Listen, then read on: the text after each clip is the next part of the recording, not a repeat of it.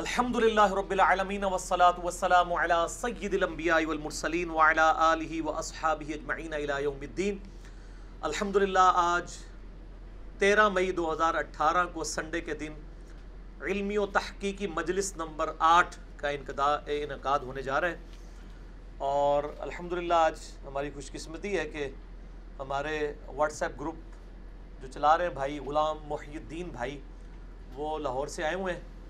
تو میں نے پھر ان سے ریکویسٹ کی کہ وہ پرچیاں بجائے یہ کہ میں پڑھ کے سناؤں، وہ 1 to 1 مجھ سے سوالات خود کریں پرچیوں کی شکل میں جو ان کے پاس آئے ہیں۔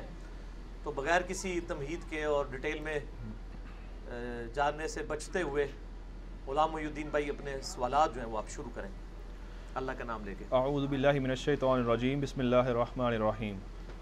علی بھائی، پہلا سوال یہ ہے، کیا صحابہ کرام اور تابعین کے اقوال یا اعمال بھی قابل حجت ہیں یا صرف مرفوع احادیث کا ہونا ضروری ہے؟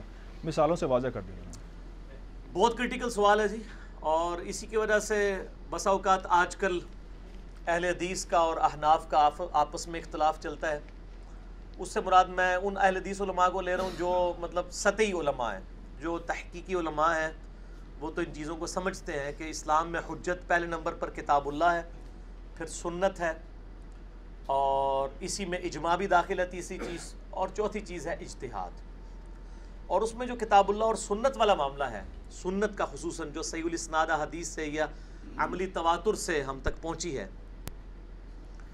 اس میں دین صرف نبی صلی اللہ علیہ وآلہ وسلم کے افعال، اقوال اور اعمال کا نام نہیں ہے، بلکہ صحابہ کرام علیہم رضوان اور تابعین کے ذریعے بھی جو دین ہم تک پہنچا ہے، بشرطے کہ اس معاملے میں مرفوع احادیث سے ان کی باتیں نہ ٹکراتی ہوں، یا تابعین کے اقوال موقوف روایتوں سے صحابہ کرام سے نہ ٹکراتے ہوں، تو وہ بھی اسی طریقے سے حجت ہیں جس طریقے سے کتاب و سنت، کیونکہ ظاہر ہے کہ ان کے پاس بھی سورس آف نالج جو ہے وہ نبی صلی اللہ علیہ وآلہ وسلم ہی تھے۔ صحابہ کرام نے نبی علیہ السلام سے سیکھا، اور تابعین نے صحابہ سے سیکھا، پھر تبع تابعین نے تابعین سے سیکھا۔ یہ الگ بات ہے کہ بیچ میں کچھ کذاب لوگ بھی شامل ہوئے، جھوٹے لوگ بھی، کمزوری ایمان کا شکار لوگ بھی، جن کی وجہ سے غلط روایتیں بھی اہل سنت کی کتابوں میں آ گئیں، اہل تشیع کی کتابوں میں بھی آئیں، اور ظاہر ہے ان میں زیادہ تر میجورٹی تابعین میں ہی ایسے لوگ تھے جنہوں نے دین میں اس طریقے سے تحریف والا معاملہ کیا۔ یعنی وہ قانونی طور پہ تو تابعی ان کو کہا جائے گا نا، ظاہر صحابہ کرام کو ایمان کی حالت میں دیکھا۔ خوارج بھی قانوناً تو تابعی ہیں، جس طرح کہ عبداللہ ابن ابی قانوناً صحابی تھا، ویسے منافق تھا، قانوناً صحابی تھا، اسی لیے بخاری مسلم میں آتا ہے کہ نبی علیہ السلام نے اس کا جنازہ بھی پڑھایا، ورنہ تو آپ جنازہ نہ پڑھاتے۔ مسلم شریف میں آتا ہے اپنا لعاب دہن مبارک اس کے منہ میں ڈالا، اپنا کرتا دے کے اس کو دفنایا، اور آپ کے حسن اخلاق سے متاثر ہو کے کئی منافقین جو ہے اسلام کی طرف لوٹ آئے۔ تو چونکہ سورس آف نالج الٹیمیٹلی نبی صلی اللہ علیہ وآلہ وسلم کی مبارک ذات ہے، یعنی اگر آپ دین کو ڈیفائن کریں، دین نام ہے محمد رسول اللہ صلی اللہ علیہ وآلہ وسلم کی سکھائی ہوئی تعلیمات کا، چاہے وہ قرآن ہو، خواہ وہ سنت ہو، خواہ وہ اجماع امت عملی تواتر کے ذریعے ٹرانسفر ہو رہا ہو، دین اس کا نام ہے۔ تو جو مرفوع احادیث ہے، ارفع کہتے ہیں بلند کرنے کو، یعنی نبی صلی اللہ علیہ وآلہ وسلم تک پہنچائی گئی جو روایتیں ہیں، یعنی آپ صلی اللہ علیہ وآلہ وسلم کے اپنے فرامین، یا آپ کے اپنے اعمال، یا آپ کے سامنے کوئی کام ہوا اور آپ نے منع نہیں کیا۔ یہ ہم 3 قسمیں کہتے ہیں نا، حدیث تقریری، حدیث قولی اور حدیث فعلی۔ قولی کیا ہے؟ فرمان۔ فعلی یہ ہے کر کے دکھایا، اور تقریری یہ ہے کہ آپ کے سامنے کوئی عمل ہوا اور آپ صلی اللہ علیہ وآلہ وسلم نے اس پر خاموشی اختیار فرمائی۔ تینوں سنت ہے۔ صحابہ کرام کے اپنے اقوال وہ بھی سنت کی کیٹیگری میں فال کریں گے جب تک کہ وہ مرفوع احادیث سے ٹکرا نہ جائیں، اور یہ بہت کم ہوتا ہے، زیادہ تر ان کی اصل موجود ہوتی ہے۔ میں آپ کو مثالوں سے، مثال کے طور پہ مسند احمد میں اور طبرانی میں حدیث موجود ہے، مرفوع روایت، نبی صلی اللہ علیہ وآلہ وسلم کا اپنا فرمان ہے کہ آپ نے مولا علی رضی اللہ تعالیٰ عنہ علیہ السلام کو مخاطب کر کے کہا کہ اے علی، تیری مثال میری امت میں عیسیٰ ابن مریم کی سی ہے۔ عیسائی ان کی شان میں غلو کر کے گمراہ ہو گئے، اور یہودی ان کا انکار کر کے گمراہ ہوئے۔ ٹھیک ہے۔ اسی طریقے سے طبرانی میں روایت آتی ہے کہ حضرت علی رضی اللہ تعالیٰ عنہ علیہ السلام سے نبی صلی اللہ علیہ وآلہ وسلم نے فرمایا کہ تیری وجہ سے 2 فرقے گمراہ ہوں گے، اور ایک روایت میں تیری وجہ سے 2 فرقے دوزخ میں جائیں گے، ایک تیری محبت میں غلوب کر کے، ایک تیری دشمنی میں۔ یہ ساری روایتیں اصول محدثین پہ ضعیف ہیں، کوئی ایک بھی صحیح درجے کی نہیں ہے۔ لیکن اسی کی موقوفاً روایتیں وہ موجود ہیں صحیح سند کے ساتھ۔ 2 روایتیں ہیں فضائل صحابہ احمد بن حنبل کی کتاب میں۔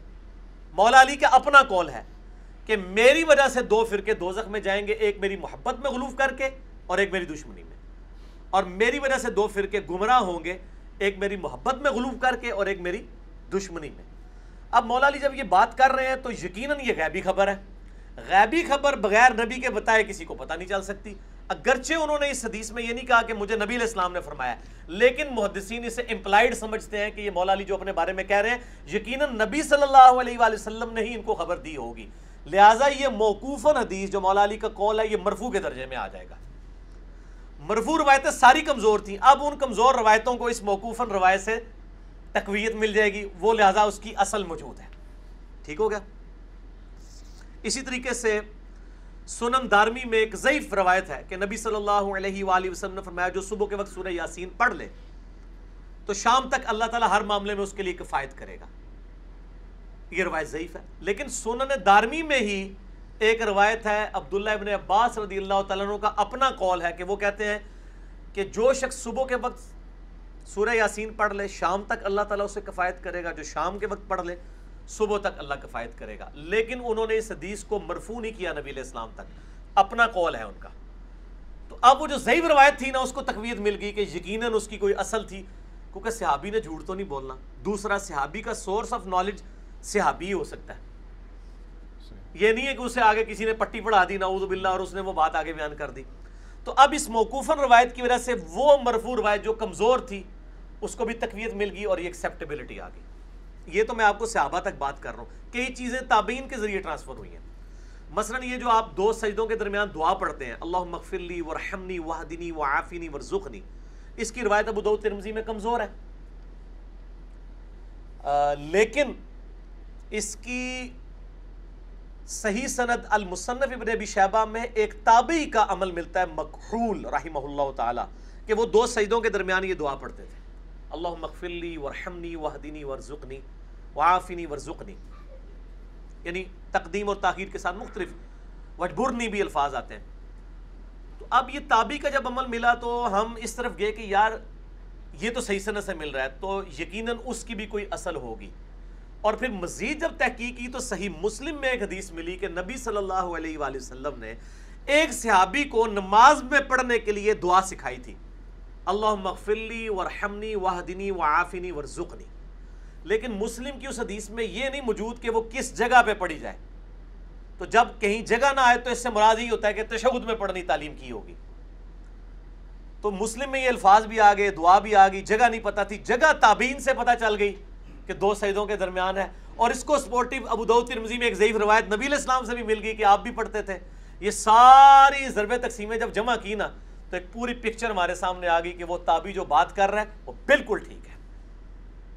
تو اس طرح ہو سکتا ہے تابعین کے ذریعے دین ٹرانسفر۔ آپ نے اکثر یہ سنا ہوگا کہ نبی علیہ السلام نے فرمایا کہ حکمت مؤمن کی گم شدہ میراث ہے، جہاں سے ملے حاصل کر لو، کمزور روایت ہے، لیکن ابن عباس کا قول صحیح سند سے ہے کہ وہ کہتے ہیں کہ حکمت مومن کی گم شدہ میراث ہے، جہاں سے ملے لے لو۔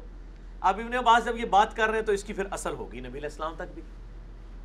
اچھا، اسی طریقے سے مسند احمد میں حدیث ہے ام سلمہ سے، وہ کہتی ہیں کہ نبی علیہ السلام نے فرمایا جس نے علی کو گالی دی اس نے مجھے گالی دی۔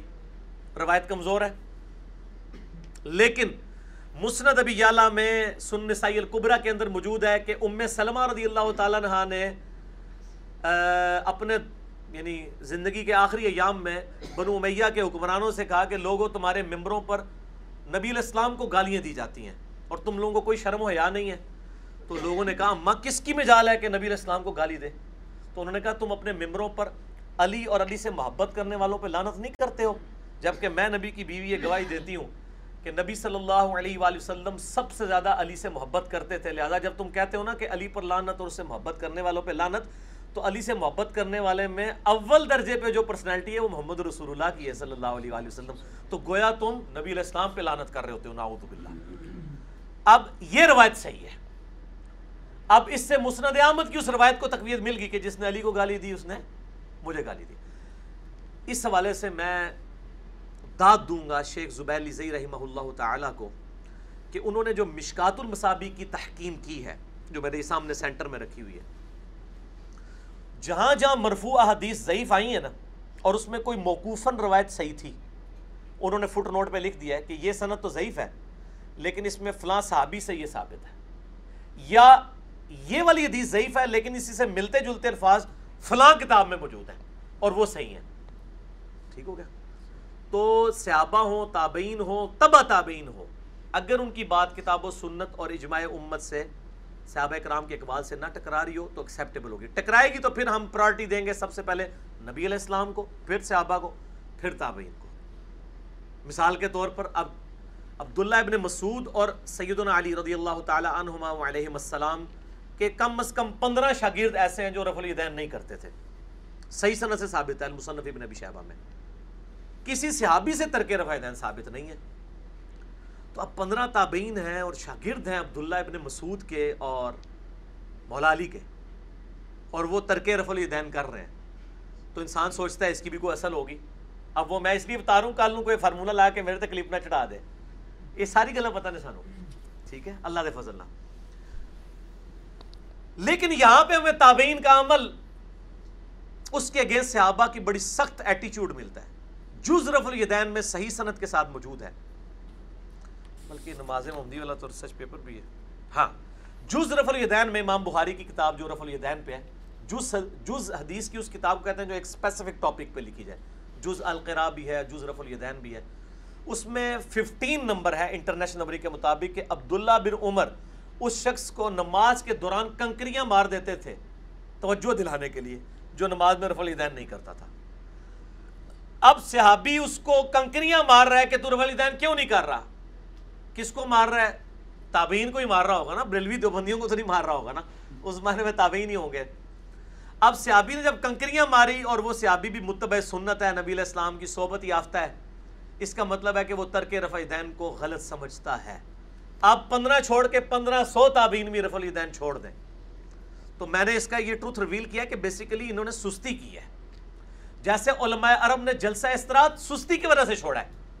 شیخ بن باز نے، عبدالعزیز بن باز جو 66 سال مفتی اعظم سعودیہ رہے ہیں، ٹھیک ہے، 1933 سے لے کے 1999 تک، 1933 سے 1999 تک، انہوں نے باقاعدہ لکھا ہے کہ یہ تو صحیح ہے کہ نبی علیہ السلام جلسہ استراحت کرتے تھے، اس کا حکم بھی فرماتے تھے، لیکن اگر کوئی چھوڑ دے تو خیر ہے. انہوں نے تو کہا اگر چھوڑ دے تو خیر ہے، خود وہ کرتے تھے، پچھلے سارے چھٹ گئے تھے، کوئی امام کعبہ جلسہ استراحت نہیں کرتا. یعنی 2 سجدے کرنے کے بعد بیٹھ کے اٹھنا. صحیح بخاری 6251 نمبر حدیث، 6251 6251 نمبر میں نبی علیہ السلام نے حکم فرمایا ہے کہ دوسرا سجدہ کر کے بیٹھ کے اٹھو. علماء عرب چھوڑ گئے. یہاں بھی امام کعبہ جب پاکستان آئے تھے سدیس، جلسہ استراحت چھوڑ دیا. سٹارٹ ایک فتویٰ دیا خیر ہے، اور خیر انہوں نے کہا جی چونکہ اس میں پڑھا کچھ نہیں جاتا تو خیر ہے چھوڑ دو. وہ کرتے کرتے چھٹ گیا. اب میرا خیال ہے کہ ہمیں یہ چاہیے کہ ہمارے سامنے امام کعبہ جب یہ جلسہ استراحت چھوڑے، ہم بھی چھوٹی چھوٹی کنکریاں لے کے نہ ان کو مارا کریں. پتھر نہیں مارنا، سیری نہ پھاٹ جائے گی. کنکریاں اسی واسطے کہ توجہ ہوئے، یعنی سپ بھی مار جاتے لاٹھی بھی بچ جائے. اتنے سپ مارنا نہیں، سپ ہے بھی نہیں، مطلب وہ ان کو توجہ دلانی ہے کہ بھئی آپ یہ سستی کی وجہ سے کیوں چھوڑ رہے ہو. وہ چھوڑتے تھیندے تھیندے تھیں گے. اب وہ کتابوں میں بھی اب ان کو بتایا جائے تو ان کو ہوش آتی ہے، اچھا اچھا یہ کتاب میں لکھا ہوا ہے. جس کے کہنے پہ انہوں نے چھوڑ دیا نا، وہ خود کرتا رہا، لکھتا رہا کہ بہتر یہی ہے. دوسرے نے کہا خیر ہے. رفع الیدین کے ساتھ بھی یہی ہوا، خیر یہ سنت ہے چھوڑ دیا. ہم بھی کہتے ہیں چھوڑیں لیکن جڑیں بڑھو، پہلا بھی چھڈو، عید دا بھی چھڈو، وطر والا بھی چھوڑو، نماز ڈائریکٹ ایسے شروع کرے آ کے اللہ اکبر کہہ کے بغیر رفع الیدین کے. ہم آپ کو دوسرے تیسرے چوتھے رفع الیدین کے اوپر کبھی گلہ شکوہ نہیں کریں گے. لیکن جب آپ پہلا کریں گے اور باقی والے چھوڑیں گے تو ہم کہیں گے آپ منافقت کر رہے ہیں، آپ پبلک پریشر کی وجہ سے حق بات نہیں قبول کر رہے ہیں. آپ کو نبی علیہ السلام کے ساتھ کوئی ہمدردی نہیں ہے، آپ لوگ اپنی روٹیاں اور اپنے چندے سیدھے کرنے کے لیے سارے معاملات کر رہے ہیں. ٹھیک ہو گیا جی؟ تو حجت ہیں الحمدللہ، صحابہ بھی، تابعین بھی، تبع تابعین بھی، لیکن وہ ایک ترتیب کے ساتھ. ٹھیک ہو گیا. علی بھائی اسی میں سوال ہے کہ آپ نے جو سارا ایک بیان کیا ہے مثالیں دے کر، تو عام آدمی کے لیے تو بڑا مشکل ہو گیا اس چیز کو سمجھنا، کہ جس طرح سے کوئی ضعیف حدیث ہے کوئی بیان کر دے اس کے بارے میں. پھر میں بارہا اس میں بول چکا ہوں کہ عام آدمی کے لیے کیوں مشکل ہے. عام آدمی جو ہے وہ راکٹ سائنس کیوں اس میں پڑھتا ہے. یہ بخاری مسلم 2 کتابیں ہیں نا، 15,000 حدیثیں ہیں. عام آدمی کیا، جن کو آپ خاص آدمی سمجھتے ہیں، کیا انہوں نے بخاری مسلم ساری پڑھ لی ہے؟ شیخ الحدیث ہیں، بخاری 25 سال سے پڑھا رہے ہیں. ہم ان کو کوئی حدیث بتاتے ہیں میں تو علمی چیز نہیں سی. شیخ زبیر زئی رحمہ اللہ تعالی، میں نے ان کو ایک دفعہ فون پہ کہا کہ صحیح بخاری میں 4108 نمبر حدیث ہے کہ حضرت معاویہ رضی اللہ تعالیٰ عنہ نے عبداللہ بن عمر کی طرف کنایا کر کے کہا کہ میں تیرے باپ سے زیادہ خلافت کا حقدار ہوں. انہوں نے کہا استغفر اللہ، اتنی بڑی گستاخی تو حضرت معاویہ کر ہی نہیں سکتے حضرت عمر کی، یہ بخاری میں ہو ہی نہیں سکتی حدیث. میں نے کہا سر میں نے تو پڑھ لی ہے، مجھے بھی کسی نے بتائی تھی، مجھے بھی نہیں تھا پتا. اب یہ وہ بندہ ہے جو بخاری پڑھ رہا ہے، اتنے عرصے سے پڑھا رہا ہے، مجھے شام کو فون ہوتا علی بھائی واقعی لکھی ہوئی ہے. میں نے کہا پھر؟ کہتے ہیں نہیں استغفر اللہ، یہ تو حضرت عمر کی توہین ہے، ہم حضرت عمر کے ساتھی ہیں. ٹھیک ہو گیا جی. یہ میں نے آپ کو ایک ایگزامپل دیا ہے، میں اس شخص کی ایگزامپل دے رہا ہوں جو دنیا سے چلا گیا. ٹھیک ہے نا جی. جو زندہ ہیں ان کی مثالیں دیں تو ان کے مریدین یہاں پہ جمگٹا لگا لیں گے، اور وہ ہو سکتا ہے وہ منافقت کر کے اپنی بات سے ہی رجوع کر لیں. جس نے کئی آج کل ایک علماء ہیں وہ اپنے پہلے کسی حدیث کو صحیح کہتے تھے، اب میری ضد میں آگے ضعیف کہنا شروع ہو گئے ہیں. اس لیے میں ان کو ایمان کے امتحان میں نہیں ڈالتا. میں مرے ہوئے بندوں کی بات کرتا ہوں کہ جو فوت ہو چکے ہیں، کہ یہ تو میرا اپنا پرسنل ایکسپیرینس ہے. عبد المنان نور پوری رحمہ اللہ تعالی شیخ زبیر صاحب کے استاد تھے، گجرانوالہ میں بہت بڑے عالم دین تھے اہل حدیث کے. ان کے احکام و مسائل چھپے ہوئے، ان سے کسی نے پوچھا، وہ لکھی ہوئی ہے، ریٹن ہے، چلو یہ تو میرا زبانی واقعہ تھا، یہ ریٹن ہے کہ بخاری میں کوئی ایسی حدیث ہے کہ عبداللہ بن عمر جو ہے وہ سب سے بدترین مخلوق خوارج کو سمجھتے تھے، کہ جو آیات کافروں کے بارے میں نازل ہوئی ہیں وہ مسلمانوں پہ لگاتے تھے. عبد المنان نور پوری صاحب کہتے ہیں نہیں بخاری میں کوئی ایسی روایت نہیں ہے. حالانکہ یہ روایت بریلویوں کے بچے کو پتہ اور وہ اہل حدیثوں پہ لگاتے ہیں، لیکن عبد المنان نور پوری صاحب جو 25 سال بخاری پڑھاتے رہے ہیں، شاید اس سے بھی زیادہ، ان کو نہیں تھا پتہ. بخاری میں خوارج کے چیپٹر میں سٹارٹ ہی اس سے ہوتی ہے. آپ کو اتنا بڑا استاد اس کو پتہ نہیں چلا. بھائی مناظرہ الگ فیلڈ ہے، کمپیریٹیو اسٹڈی الگ چیز ہے. اسی لیے میں کہتا ہوں کمپیریٹیو اسٹڈی کرنے والے جو لوگ ہیں نا، کوئی عالم، کوئی محدث، کوئی فقیہ، کوئی مفکر ان کے لیول پہ نہیں آ سکتا. ان کا ملٹی ڈائریکشنل نالج ہوتا ہے. ہم سے جب کوئی پوچھے گا ہم اس کو فوراً بتا دیں گے. بلکہ مسئلہ 154 میرا ریکارڈڈ ہے اس کے اوپر، یہ خوارج کے اوپر، اس میں نے یہ ساری روایتیں بتائی ہیں صحیح بخاری سے، مسلم سے. تو یہ ہو سکتا ہے. تو عام آدمی کو کہیں کہ میرے بھائی قرآن پڑھ ترجمے سے، بخاری مسلم پڑھ، پھر اگلی کتاباں سے میرے نال رابطہ کر. تے اے 3 کتاباں تینوں پوری زندگی نہیں مکنیاں، تے جنہاں کول تو استادوں سے جن سے پڑھتا ہے انہوں نے نہیں کبھی پڑھی ہیں. یہ تو کور کرو. چلو کم از کم ان دونوں کی متفقن علیہ حدیث 1906 حدیثیں ایسی ہیں جو بخاری و مسلم میں کامن ہے. اللؤلؤ والمرجان ایک کتاب الگ سے چھپی ہوئی ہے، بخاری اور مسلم جس پہ متفق ہیں. 1906 وہی کور کر لو. تو عام آدمی کے لیے 80% دین بخاری اور مسلم میں کور ہے. وہ یہ پڑھ لے 80%، جب اس کو پتہ چل جائے گا 20% کے لیے اس کو زیادہ تحقیق نہیں کرنی پڑے گی.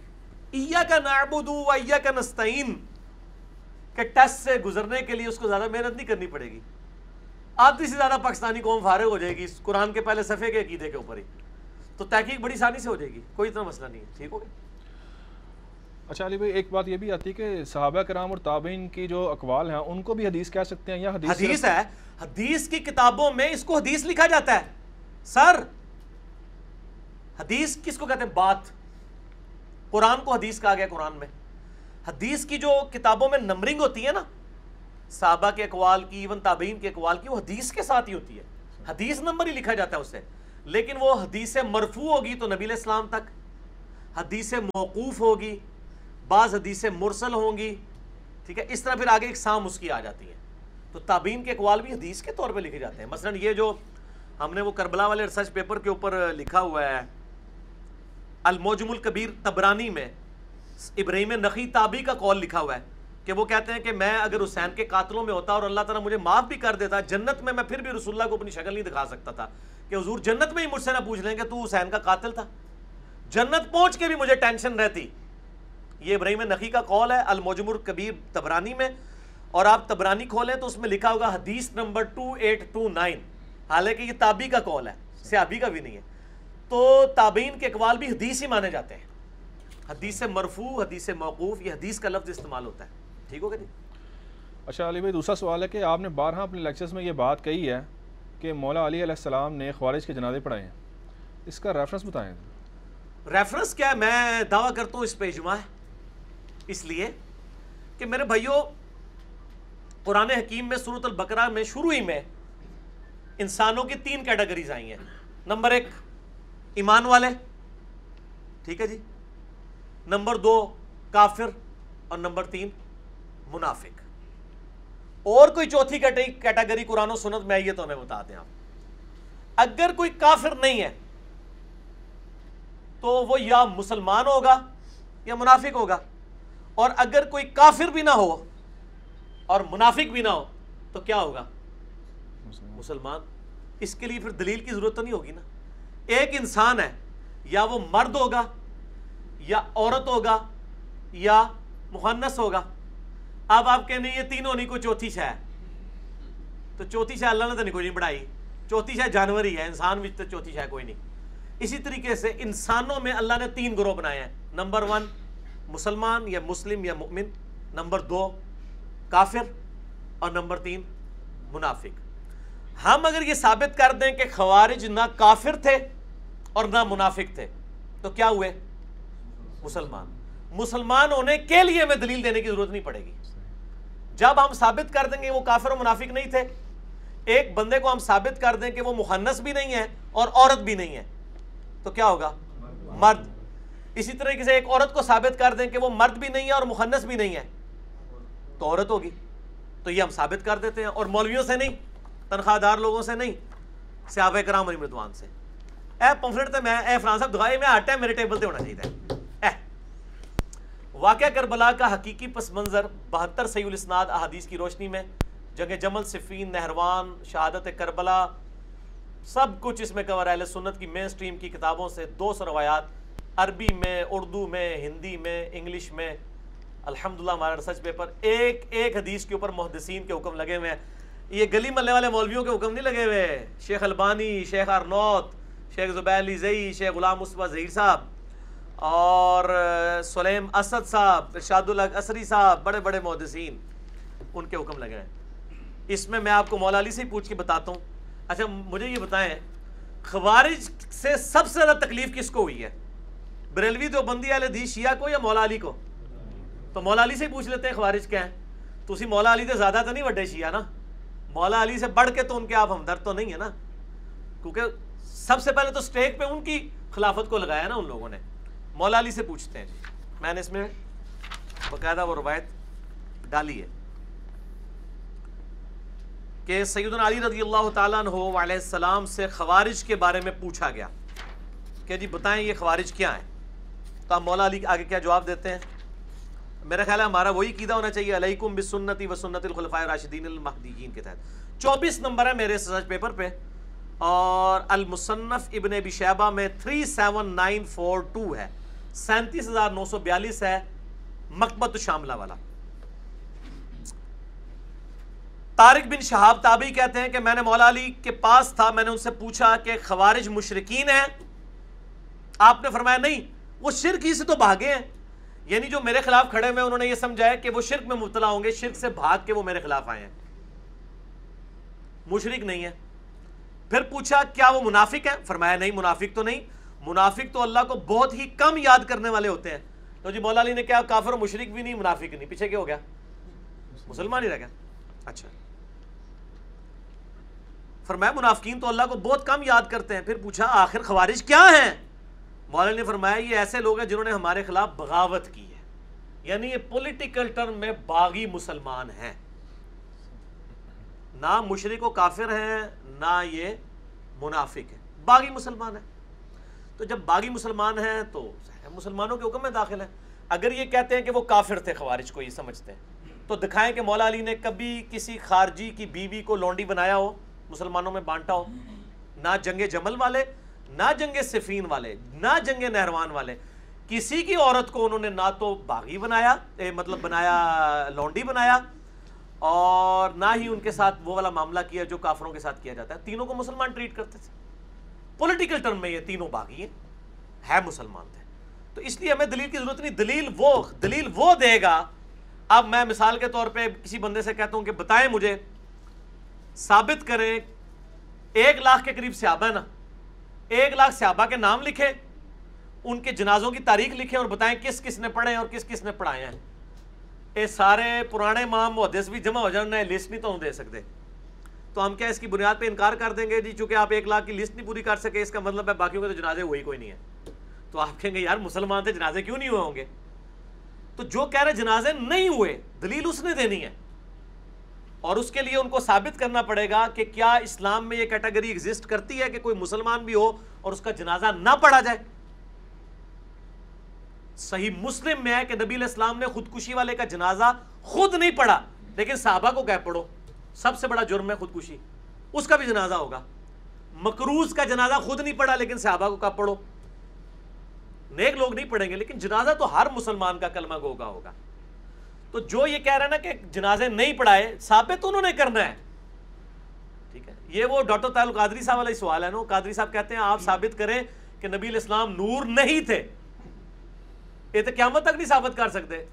تسی جس طرح دی آیات بھی پیش کرنی ہے اس سے تو بشر ہونا ثابت ہوگا، نور نہ ہونا تو کہیں نہیں لکھا ہوا. جو چیز اپنی اصل میں ہوتی ہے نا اس کو ثابت کرنے کی ضرورت نہیں ہوتی. مثلا میں اگر یہ کہوں کہ فلاں شخص کے پسینے سے خوشبو آتی ہے اور میں کہوں جی غلام محی الدین بھائی آپ ثابت کریں کہ بدبو آتی ہے، آپ کہیں گے یار پسینے میں سے تو آتی بدبو ہے.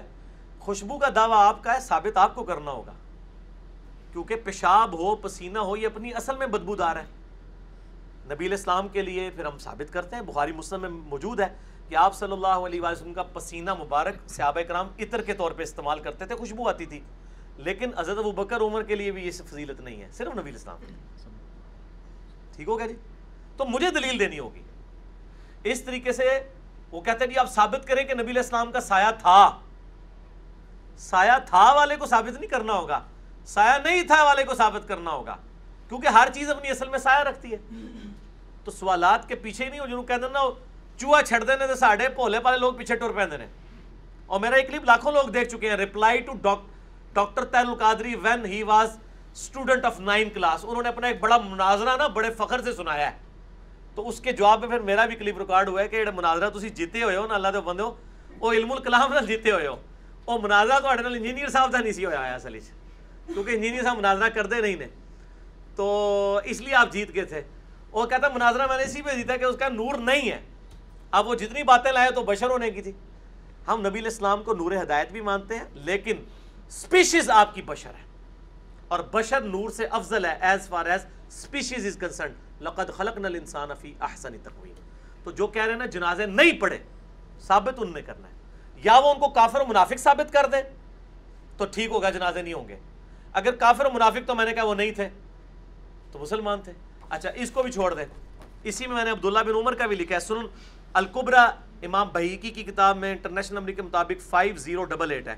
شیخ زبیر صاحب نے ابن عمر پہ پورا مضمون مقالات کی پہلی جلد میں لکھا ہے، اس میں بھی ڈالا ہے کہ عبداللہ بن عمر رضی اللہ تعالیٰ عنہ خوشبیہ کے پیچھے اور خوارج کے پیچھے نماز بھی پڑھ لیتے تھے، ان کو سلام بھی کرتے تھے. خوارج کے پیچھے جو بندہ نماز پڑھ رہا ہے تو کیا ٹرمپ کے پیچھے نماز ہو جاتی ہے؟ تو خوارج کو پھر عبداللہ بن عمر کیا سمجھتے تھے؟ مسلمان. آپ اگر کہنا منافق اگر آپ کو پتہ چل جائے اس کے پیچھے نماز نہیں ہوگی. نبی علیہ السلام کو منع کیا گیا کہ آپ نے مسجد درار میں نہیں جانا. اردو میں زرار کہتے ہیں، یہ لفظ زرار نہیں ہے بلکہ زرار ہے اردو میں اور عربی میں درار. حالانکہ کلمہ گو تھے، منافق تھے، کہا نہیں اس مسجد میں بھی نہیں آپ نے کھڑا ہونا. عبداللہ بن عمر جو حدیث روایت کر رہے ہیں کہ خوارج بدترین مخلوق ہیں بخاری میں، اور وہ بدترین مخلوق کے پیچھے نماز پڑھ رہے ہیں، اس کا مطلب وہ بدترین ہونے کے باوجود ان کو کافر نہیں سمجھتے کیونکہ انڈیا پاکستان مسلمانوں کی صحبت نہیں سی کی تھی عبداللہ بن عمر نے. ادھر تو لوگ تھوڑا سا اختلاف کر کے کہتے ہیں فلانے پیچھے نماز نہیں ہوتی، امام کعبہ کے پیچھے نماز نہیں ہوتی، امام کعبہ اور ان کی پارٹی کہتی ہے بریلویوں کے پیچھے نماز نہیں ہوتی. آپس میں لڑ رہے ہیں ایک دوسرے کے ساتھ، ہر ایک کے پیچھے نماز ہو جاتی ہے جس کو آپ کافر نہیں کہتے. تو عبداللہ بن عمر خوارج کے پیچھے اور خوشبیہ یعنی مختار سقفی کے لوگوں کے پیچھے نماز بھی پڑھتے تھے اور کہتے تھے جب تک یہ حی علی الصلاح حی علی الفلاح کہیں گے میں نمازیں بھی پڑھوں گا، اور جب یہ کہیں گے مسلمانوں کو قتل کرو میں اس قتل میں الگ رہوں گا. پھر بخاری میں جو حدیث ہے 695، حضرت عثمان کو جو لوگ شہید کرنے آئے ہیں کہتے ہیں یہودی شاذ یہودی تھے، منافقین تھے. صحیح بخاری 695 میں موجود ہے. حضرت عثمان سے ایک صحابی آگے پوچھتا ہے کہ امیر المومنین تو آپ ہیں، آپ کو انہوں نے قید کر دیا، مسجد نبی پہ ان کا قبضہ ہے، نماز ہمیں یہ پڑھا رہے ہیں. تو انہوں نے تو کہا نبی سے نماز نہیں، ان کا نیکی کے کاموں میں ان کا ساتھ دو، برائی میں ان سے الگ رہو. اور اس میں الفاظ ہیں کہ نماز ہی تو مسلمانوں میں ایک نیکی کا کام ہے، تم ان کا ساتھ دو. نماز سب کے پیچھے ہو جاتی ہے. میرا یوٹیوب پہ کلپ ہے، لاکھوں لوگ دیکھ چکے ہیں، امام کعبہ کے پیچھے نماز کا مسئلہ. اور ایک اور کلپ ہے مفتی منیب الرحمان کا امام کعبہ پہ فتویٰ. یہ 2 کلپ دیکھیں. میں نے علماء نے جتنے دھوکے دیے تھے نا کہ ایک دوسرے کے پیچھے نماز نہیں ہوتی، سارے الحمدللہ رفع کر دیے اللہ کے فضل سے. اسی چیز کی تو تکلیف ہے. ان کو تکلیف اس چیز کی نہیں ہے علماء کو جو ہمارے خلاف گالی گلوچ کرتے ہیں کہ جی یہ ہماری غلطیاں نکالتا ہے. اصل میں ان کو تکلیف یہ ہے کہ یہ غلطیاں نکال کے بھی ساروں کو مسلمان کہتا ہے. اس سے جو ہم نے اپنی ڈیڑھ ڈینٹ کی مسجدیں بنائی ہوئی ہیں تو الگ ہو جائیں گی. جس کا جدھر دل کرے گا نماز پڑھے گا، جس کا دل کرے گا چندہ دے دے گا. تو جو ہمارے پکے چندے لگے ہوئے ہیں وہ بھی چھوٹ جائیں گے. ٹھیک ہے نا جی؟ تو یہ نہیں چھوٹنے چاہیے. تو اس لیے اصل مسئلہ یہ ہوتا ہے پیچھے. ٹھیک ہو گیا. اچھا علی بھائی، آپ نے اکثر کافی دفعہ آپ 5B جو اپنا ریسرچ پیپر ہے وہ اکثر دکھا رہے ہوتے ہیں. اعتراض یہ بھی آتا ہے اس میں ضعیف روایتیں ڈالی ہوئی ہیں آپ نے. ضعیف روایتیں؟ ہم یہ کہتے ہیں کہ اس 5B ریسرچ پیپر میں کوئی ایک روایت ایسی دکھائیں جس کو دور حاضر میں کسی محدث نے صحیح نہ کہا ہو. میں نے مسئلہ 191 ریکارڈ کرایا تھا، اہل حدیث کی خوبیاں اور خامیاں. بہت پہلے میں نے اس میں بھی بتایا تھا کہ میں نے علم کو ایک جگہ یکجا کیا ہے. کئی حدیثیں شیخ البانی کے نزدیک اور امام ترمذی کے نزدیک صحیح ہیں. مثلا وہ جو روایت ہے کہ وہ عبید اللہ ابن زیاد کے نتنوں میں سانپ گھس گیا، اس کو امام ترمذی نے لکھا ہے کہ یہ حدیث صحیح ہے، امام ترمذی نے، اور شیخ البانی نے بھی. شیخ زبیر صاحب کہتے ہیں یہ تدلیس کی وجہ سے ضعیف ہے. ٹھیک ہے جی. تو چونکہ جو البانی صاحب اور امام ترمذی کی تحقیق کے اوپر لائے کرتے ہیں، ہم ان سے تو یہ نالج نہیں کھینچنا چاہتے. اس طریقے سے شیخ زبیر صاحب کی کئی روایتیں تحکیم والی صحیح ہیں، اس کو البانی صاحب ضعیف کہتے ہیں. اس حساب سے تو مجھے وہ بھی نکال دینی چاہیے. تو ہم نے یہ کیا تھا، یہ مجھے ساری چیزیں پتہ ہیں. ہم یہ کہتے ہیں اس پمفلٹ میں 200 روایتیں، کوئی ایک روایت ایسی بتائیں جس کو بالاجماع تمام محدثین نے ضعیف کہا ہو. کسی نہ کسی نے صحیح کہا ہوگا. ہم نے نالج ایک جگہ جمع کیا. اور دوسری بات یہ ہے کہ 70% احادیث اس میں بخاری اور مسلم کی ہیں. تو اللہ دے بندیوں جڑیں بڑھو، پہلے بخاری مسلم نو ضعیف ثابت کرو. تسی 25% دے پیچھے نس رہے ہو، 70% بخاری مسلم ہے 5B میں. ٹھیک ہے، وہ چھڑ دو. انہاں مولویوں کو کوئی نہیں سنتا. تسی انہاں دی مشہوری نہ کراؤ تے نہ کسی مولوی تے میرے سامنے نہیں لینا. آج کل لوگ مشہور ہونا ایسے نا کلپ اپنا چڑھا ہے، اور کئی تو ایسے کلپ چڑھے ہوئے ہیں جس میں میرا ذکر تک نہیں ہے اور ریپلائی ٹو انجینئر مودلی مرزا. چلو ایک تو انہوں نے بات بھی کی ہوئی ہے. مجھے تو لگ رہا ہے آندہ کو نواز شریف کے کلپ عمران خان کے خلاف، عمران خان کے نواز شریف کے خلاف، وہ بھی ریپلائی ٹو انجینئر مودلی مرزا کر کے ہی نہ چڑھ رہے ہوں. ہمیں تو یہ بھی ڈر لگا رہتا ہے. ٹھیک ہے. اور میں ان کو کہتا ہوں کہ میرے بھائیوں، ہم نے کلپس چڑھائے، میرے چند ایک 3-4 کلپ ریپلائی ٹو ہوں گے، باقی میرے شروع سے جتنے کلپ ہیں وہ حاضر و ناظر کا عقیدہ. نہیں لکھا ہوا reply to doctor Tahir ul-Qadri یا ریپلائی ٹو الیاس قادری یا ریپلائی ٹو فلاں. اکا دکا کلپ ہے جس میں ریپلائی ٹو لکھا ہے، اور وہ بھی بہت بعد میں. ہم نے ایک تحقیقی کام پبلک کے سامنے رکھا ہے، اس کو پذیرائی ملی ہے. اگر یہ سمجھتے ہیں ان کے کام کو بھی کوئی پذیرائی ملنے والی ہے تو reply to engineer Muhammad Ali Mirza لکھے بغیر چڑھائیں. ان کی ویڈیو 100 بندہ بھی دیکھ جائے نا تو میں بھی اپریشیٹ کروں گا اللہ کے فضل سے. یہ ریپلائی ٹو سے ہی دیکھ رہے ہیں، اور پھر نیچے کمنٹس جو آتے ہیں وہ پھر ڈیلیٹ کرتے ہیں بعد میں. اچھا بھائی، تیسرا سوال یہ ہے کہ نبی علیہ الصلوۃ والسلام نے صرف تیسرا سوال ہے، اور اللہ 6 سوال پوچھ بیٹھے ہو. تواڈے پرچے تیسرا لکھا ہوئے گا. تسی تو پتہ نہیں کتنے سوال لکھتے ہیں. تسی فی الحال جو پرچی سوال ہے نا وہ پوچھو اپنے بھی. چلو بیچ میں چلے پوچھ لیں، چلے ایک نالج میں جمع ہو جائیں گی چیزیں. کرتے جائیں، ہماری طرف سے تو اجازت ہے جی. آپ جو نمبرنگ پھر میں اسکپ کر رہا ہوں. نہ کرے سارے کرے سوال کرے. نبی علیہ الصلوۃ والسلام نے صحابہ کرام سے فرمایا تھا کہ میرے بعد کافر نہ ہو جانا کہ ایک دوسرے کو قتل کرنے لگوں. اس حدیث کے تناظر میں صحابہ کرام علیہم رضوان کی آپس کی جنگوں کو آپ کس تناظر میں دیکھتے ہیں؟ یہ مشکل سوال ہے جی. یہ نبی علیہ السلام کی حدیث ہے بخاری مسلم میں کہ میرے بعد کافر نہ ہو جانا کہ تم ایک دوسرے کی گردنیں مارنے لگو. اور ایک اور مسلم میں حدیث ہے کہ مسلمان کا مسلمان کو گالی دینا فسق گناہ ہے، اور مسلمان کا مسلمان کو قتل کرنا کفر ہے. یہاں کفر سے مراد جو ہے وہ دار اسلام سے نکالنے والا کفر نہیں ہے صحابہ کرام کے کیس میں. ہاں اگر کوئی شخص کسی مسلمان کے قتل کو حلال جانے وہ معاملہ الگ ہے. اس سے مراد یہ کہ یہ کافروں والا کام ہو سکتا ہے, یعنی عمل کے اعتبار سے کافر ہی مسلمان کو مار سکتا ہے, مسلمان مسلمان کو نہیں مارے گا, لیکن ناحق مارنا. اب جس طرح سورۃ الحجرات میں آیا کہ جب ایک مسلمان گروہ باغی ہو جائے تو اس کے خلاف قتال کرو. اب تو قرآن خود کہہ رہا ہے کہ مسلمان کو بھی تلوار کے زور پہ حق پہ لے کے آؤ, تو ظاہر اس میں مسلمان مارے جائیں گے. اور اس آیت کی شرح میں تمام مفسرین نے لکھا ہے کہ اس کی نمائندہ مثال جنگ جمل صفین اور نہروان ہے, جو مولا علی نے مسلمانوں کے خلاف لڑی ہے, اسی آیت کے تحت لڑی ہے. اور اسی لیے ان جنگوں پہ علیحدہ علیحدہ حدیثیں ہیں. بخاری مسلم میں کتنی حدیثیں ہیں کہ حضرت علی حق پہ ہوں گے. ریسرچ پیپر یہ واقعہ کربلا والے میں نے ڈالی ہوئی ہے, آج میں اس ڈیٹیل میں نہیں جاؤں گا. مسئلہ 101 ہے میرا, خلافت و ملوکیت صحیح مسئلہ خروج اور فکر حسین حق پرستی کی علامت ہے, 101 نمبر مسئلہ, وہ آپ دیکھ لیں. تو یعنی عمل کافروں والا ہے, بلکہ مطلب اس سے بھی بڑھ کے سخت احادیث موجود ہیں, وہ آپ اس میں پڑھ لیں. اس کی تعویل یہی ہوگی کہ اس سے مراد یہ ہے کہ مسلمان کو مسلمان سے لڑنا نہیں چاہیے. مسلمان کے خلاف اگر تلوار اٹھاتا ہے بغیر وجہ کے تو یہ کافروں والا عمل ہے. آپ صلی اللہ علیہ وسلم نے صحابہ کو بالخصوص اور پوری امت کو بالعموم خبردار کیا کہ کوئی مسلمان کا گلا نہ کاٹے. لیکن ریٹ آف دا گورنمنٹ جب قائم کرنی ہوگی, اگر کوئی باغی گروہ سامنے آتا ہے, پھر وہ قرآن کا ہی حکم ہے کہ اس کو تلوار کے زور پہ سیدھا کیا جائے گا. جس طرح آج ہمارے ملک میں آپ کو پتہ ہے سیکیورٹی کی کیا صورتحال ہے کہ لسانی بنیاد کے اوپر بھی قتل عام ہوتا رہا ہے. اب کچھ کراچی میں سکون آیا ہے, ادروائز پچھلے آپ 2-3 ڈکیز دیکھیں لسانیت کی بنیاد پہ ایک مسلمان نے دوسرے مسلمان کا گلا کاٹا ہے نا, تو وہ کاٹنے والے کافی نہیں ہیں, یہ ان کے اوپر فٹ ہوتے ہیں.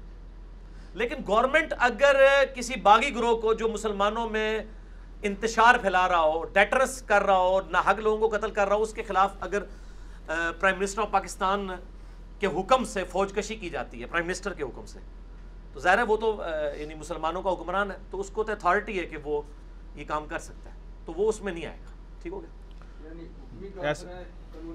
ہاں جی. ایسے مسلمانوں کو پھر ہم کافر کہہ سکتے ہیں؟ کافر نہیں ہوں گے, مسلمان ہی ہیں.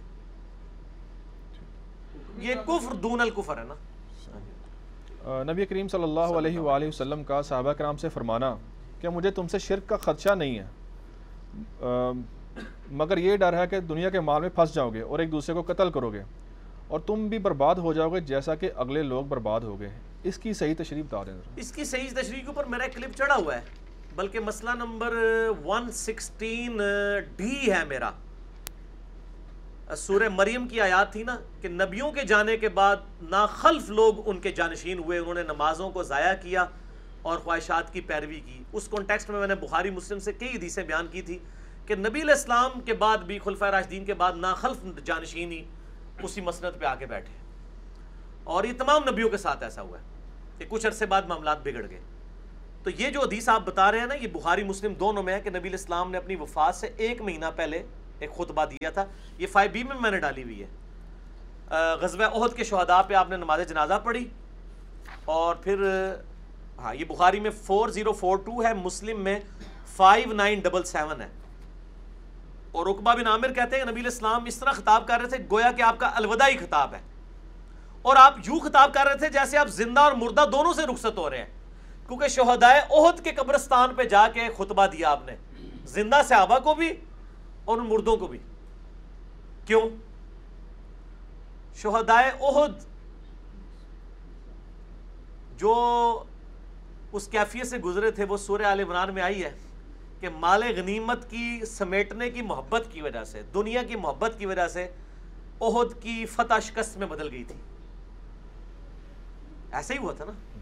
تو نبی علیہ السلام نے اصل میں وہاں پہ خطبہ اس لیے دیا تاکہ لوگوں کو پتہ چلے کہ دنیا کی محبت سے بچنا ہے. دوسرا, احد میں وہ صحابہ شہید ہوئے تھے کہ جن کی قربانی کی وجہ سے اسلام نے کل کو تینوں بر اعظموں میں پہنچنا تھا. نبی علیہ السلام کو وہ اپنے سارے جانثار یاد تھے, خصوصاً امیر حمزہ رضی اللہ تعالیٰ عنہ.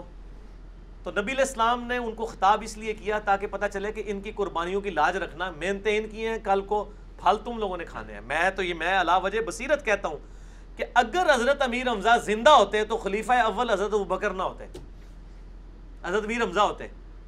اس کا ثبوت یہ ہے کہ غزوہ بدر اور احد کے اندر مسلمانوں کی لیڈرشپ حضرت ابو بکر کے پاس تو نہیں تھی، حضرت حمزہ کے پاس تھی، جو وہ چونکہ قربانی کے وقت میں وہ شہید ہو چکے تھے، نبی علیہ السلام کو ان کی قربانیاں یاد تھیں کہ ان کی محنتوں کا بعد والوں لوگوں نے پھل کھانا ہے، تو نبی علیہ السلام نے ان کی قبروں کی موجودگی میں زندوں کو بھی خطاب کیا، اور یہ عقبہ بن عامر کہتے ہیں گویا کہ آپ دنیا سے رخصت ہو رہے ہیں، اور 1 مہینہ پہلے، اور اس میں الفاظ ہے کہ میں نے نبی علیہ السلام کو اس کے بعد ممبر پہ نہیں دیکھا، اور آپ نے فرمایا کہ میں تمہارا گواہ ہوں، میں یہاں پر بھی اپنے حوض کوثر کو دیکھ رہا ہوں، اللہ تعالیٰ نے آپ کو سامنے سارا منظر دکھا دیا، دیکھنا میرے بعد مجھے یہ خطرہ نہیں کہ تم شرک میں مبتلا ہوگے، یعنی سارے قبر پرستی شروع کر دیں یا اس طرح، آپ کو کانفیڈنس تھا کہ صحابہ کی تربیت، البتہ مجھے خطرہ ہے کہ تم دنیا کے مال میں پھنسو گے اور پھر تم اسی طرح ہلاک کر دیے جاؤ گے جس طرح کہ اگلی قوم ہے، اور پھر آپ دیکھ لینا، یعنی 30 سال تک ہی معاملات صحیح رہے ہیں، اس کے بعد تو پھر دنیا پرستی نظر آئی ہے نا، وہ آپ کربلا والے سچ پیپر میں دیکھ لیں، میں پھر ان اور پاسے ٹور پاؤں گا، ایسے بہت کچھ ہے بھائی، ایسے تو باقاعدہ، یعنی اس میں جو سی نمبر ہیڈنگ ہے نا 26 نمبر سے آن ورڈ، اس کی ہیڈنگ ہی ہے، رسول اللہ صلی اللہ علیہ وسلم نے اپنی وفات سے 1 مہینہ قبل مستقبل میں ہونے والے حکومتی بگاڑ سے متعلق خبریں دے دی تھی، یہ لفظ مستقبل ہے لیکن مستقبل بولا جاتا ہے۔ چلیے بھائی، اگلا سوال یہ ہے کہ اکثر سنا جاتا ہے کہ خانہ کعبہ اور گنبد خزرہ کے اوپر سے کوئی پرندہ نہیں گزر سکتا، نہ بیٹ کر سکتا ہے، اگر یہ سچ ہے تو آپ جیسے ذمہ دار مبلغین کافروں کو کھلا معجزہ دکھا کر جو ہے وہ مسلمان کیوں نہیں کر لیتے؟ شکر ہے جی، کافروں نے یہ گل پتا کہ مسلمان ہے کہندے نے، ورنہ تو کھلے کافر ہی مر جان، یعنی یہ اتنا بڑا جھوٹ انہوں نے بولا ہے، ہمارے جیسے ذمہ دار مبلغین تو کام نہیں کریں گے، یہ غیر ذمہ دار مبلغین کا کام ہے کہ وہ یہ جھوٹ بول بول کے کافروں کو اپنی طرف اٹریکٹ کریں، تاکہ کافر نیشنل جغرافک دا کیمرہ لے کے چڑیاں وکھان تانوں تو تہاڈی جڑی ہے نا پورا جڑا جھوٹ ہے نا تہاڈے ہاتھ 'چ پھڑا دین۔ یہ اللہ کا شکر ہے جناب کہ یہ ذمہ دار مبلغین یہ کام نہیں کر رہے، میرے بھائیو یہ بالکل جھوٹ ہے، اس زمانے تک تو چلو چل سکتا تھا جب کوئی خود نہیں گیا ہوا تھا، آج میرے بھائی لائیو کیمرے میں بھی دیکھ سکتے ہیں، خانہ کعبہ شریف کے اوپر سے ادھر پتہ لوگوں نے مشہور کیا گیا، وہ جی پچھو چڑیاں دے غول آندے نے، انج کر کے لنگ جاندے نے، انج کر کے، جہاز بھی نہیں گزرتا کہتے ہیں، جہاز بھی نہیں گزرتا، اے جناب جہاز گزرنے کی آپ اجازت دیں، ہم گزرواتے ہیں جہاز اس کے اوپر سے، وہ تو ویسے ہی نو فلائی زون انہوں نے ڈکلیئر کیا ہے، اس لیے نہیں جہاز گزرتا، وہ تو پاکستان میں بھی کئی جگہ جہاں سے جہاز نہیں گزر سکتا، اے پھکی نو فلائی زون ہے نا بھائی، نو فلائی زون تے نہیں ہے نا، مطلب جب نو فلائی زون ہوگا تو پھر آپ نہیں ہے، تو ہماری جو جہاں پہ بھی سینسٹیو تنصیبات ہیں وہاں کے وہ نو فلائی زون ہے، تو وہ جہاز گزرنے نہیں دیتے، ورنہ تو گزر سکتے ہیں۔ اور چڑیاں کیا، چڑیاں اوپر بیٹھتی بھی ہیں میرے بھائی، کبوتر بیٹھتے ہیں، ایون غلاف کعبہ پہ بیٹ بھی کرتے ہیں، ان کے نشان موجود ہوتے ہیں، یہ بالکل جھوٹ بول رہے ہیں۔ گنبد خضرا کے بارے میں بھی مشہور کیا ہوا ہے، بلکہ میں نے اگلے دن ایک جگہ دیکھا، انہوں نے کہا جی دیکھیں گنبد کا شاید سایہ ہی کوئی نہیں، اور دو فوٹو شاپ ہی تو تسی میری فوٹو بنا کے بھی سایہ سائڈ تے ختم کر دو، گنبد خضرا کا سایہ ہی نہیں ہے، اندازہ کریں آپ۔ پھر نبی علیہ السلام کا بھی کہتے ہیں جی سایہ نہیں تھا، میں نے ان کو بتایا کہ ترکی کے جو توپ کاپی میوزیم ہے اس میں نبی علیہ السلام کا بال مبارک ہے، اگر اس کا سایہ نہیں ہے تو ان کا دعویٰ ٹھیک ہے، تو وہ سایہ تو آپ اس کی تصویر یوٹیوب پہ دیکھیں نا، وہ روشن کر کے تو اس کا سایہ ڈائریکٹ نظر آ رہا ہے۔ یہ پائی انجینئر صاحب دے آنے تو بعد مصیبت پہ گئی ہے، ہر چیز علمی دلائل سے بیان کریں گے۔ گنبد خضرا کا سایہ بھی ہے، گنبد خضرا کی ایون جو ٹپ ہے نا نوک، اس کے اوپر میں نے اپنی آنکھوں سے کئی دفعہ کبوتروں کو بیٹھے ہوئے دیکھا ہے، ٹھیک ہے جی، بالکل جھوٹ بولتے ہیں، اوپر بیٹھتے بھی ہیں، بیٹھے بھی کرتے ہیں، کیونکہ اس میں کوئی شرعی حکم والا معاملہ نہیں ہے۔ اور پھر اگلی پھکی مجھ سے لے لیں، صحیح مسلم میں کتاب الحج چیپٹر ذرا کھول کے پڑھیں، یزید کے دور میں خانہ کعبے پہ چڑھائی کی گئی، خانہ کعبے کا غلاف بھی جل گیا، دیوار بھی زخمی ہو گئی، تو اسی کہندے اس تے چڑی نہیں پار مار دی، تو یزید نے تو کعبہ ہی پان دیتا سی جے، اجاج ابن یوسف نے کعبہ پان دیتا سی منجریک نال بمباری کر کے، مسلم شریف میں کھول کے پڑھ لیں، تو چڑی تو بڑی چھوٹی شے ہے، اس پہ تو بمباری ہوئی، خانہ کعبہ شہید ہوا۔ وہ ابرا والا معاملہ ایک ہی ہوا ہے، اللہ تعالیٰ نے حفاظت کی ہے، ہمیشہ نہیں حفاظت ہوگی۔ صحیح بخاری میں ہے کہ میں اس حبشی کو بھی دیکھ رہا ہوں جو قرب قیامت سے پہلے کعبے کی اینٹ سے اینٹ بجا دے گا۔ وہ ایک دو واقعات ہی ہوتے ہیں، یہ نہیں ہوتا ہمیشہ رول ہے کہ جی وہ ابراہیم علیہ السلام کے لیے آگ ٹھنڈی ہوئی تھی تو ہمیشہ ہی اب ٹھنڈی ہوگی، نہیں، کئی صحابہ کو آگ میں جلایا گیا، لہٰذا یہ شعر ہی ہے بس، وہ آج بھی ابراہیم سا ایمان پیدا تو آگ کر سکتی ہے انداز گلستہ پیدا. یہ انہوں نے تھریٹیکل بات کی ہے کہ چونکہ ابراہیم والا ایمان پیدا ہی نہیں ہونا لہذا آگ ٹھنڈی نہیں ہونی. اے مطلب لیا کرو یہ ہاں یہ ہو ہی نہیں سکتا. صحابہ کرام سے بڑھ کے کس کا ایمان تھا؟ ان کو تیل کے کڑاؤں میں جلایا گیا. کیا ان میں ابراہیم علیہ السلام والا ایمان نہیں تھا؟ تو کیوں نہیں بچے؟ امیر حمزہ کا ایمان جس کو اللہ کے نبی فرما رہے ہیں کہ سید الشہداء ہے اور اللہ کا شعر ہے, شہادت کے بعد ان کے ناک کان یہ ساری چیزیں کاٹی گئی ہیں, مسئلہ کیا گیا لاش کا, تو ان میں ابراہیم سا ایمان نہیں تھا. یہ صرف شعر ہی ہیں. وہ آج بھی ابراہیم سا ایمان پیدا, یہ ہونا چاہیے چونکہ آج بھی نہیں ہو سکتا لہذا یہ نہیں ہوگا, یہ شعر ہونا چاہیے. ٹھیک ہے, یہ صرف جوش دلانے کے لیے, اور شاعروں کا کام ہوتا ہے کہ جوش دلاتے ہیں.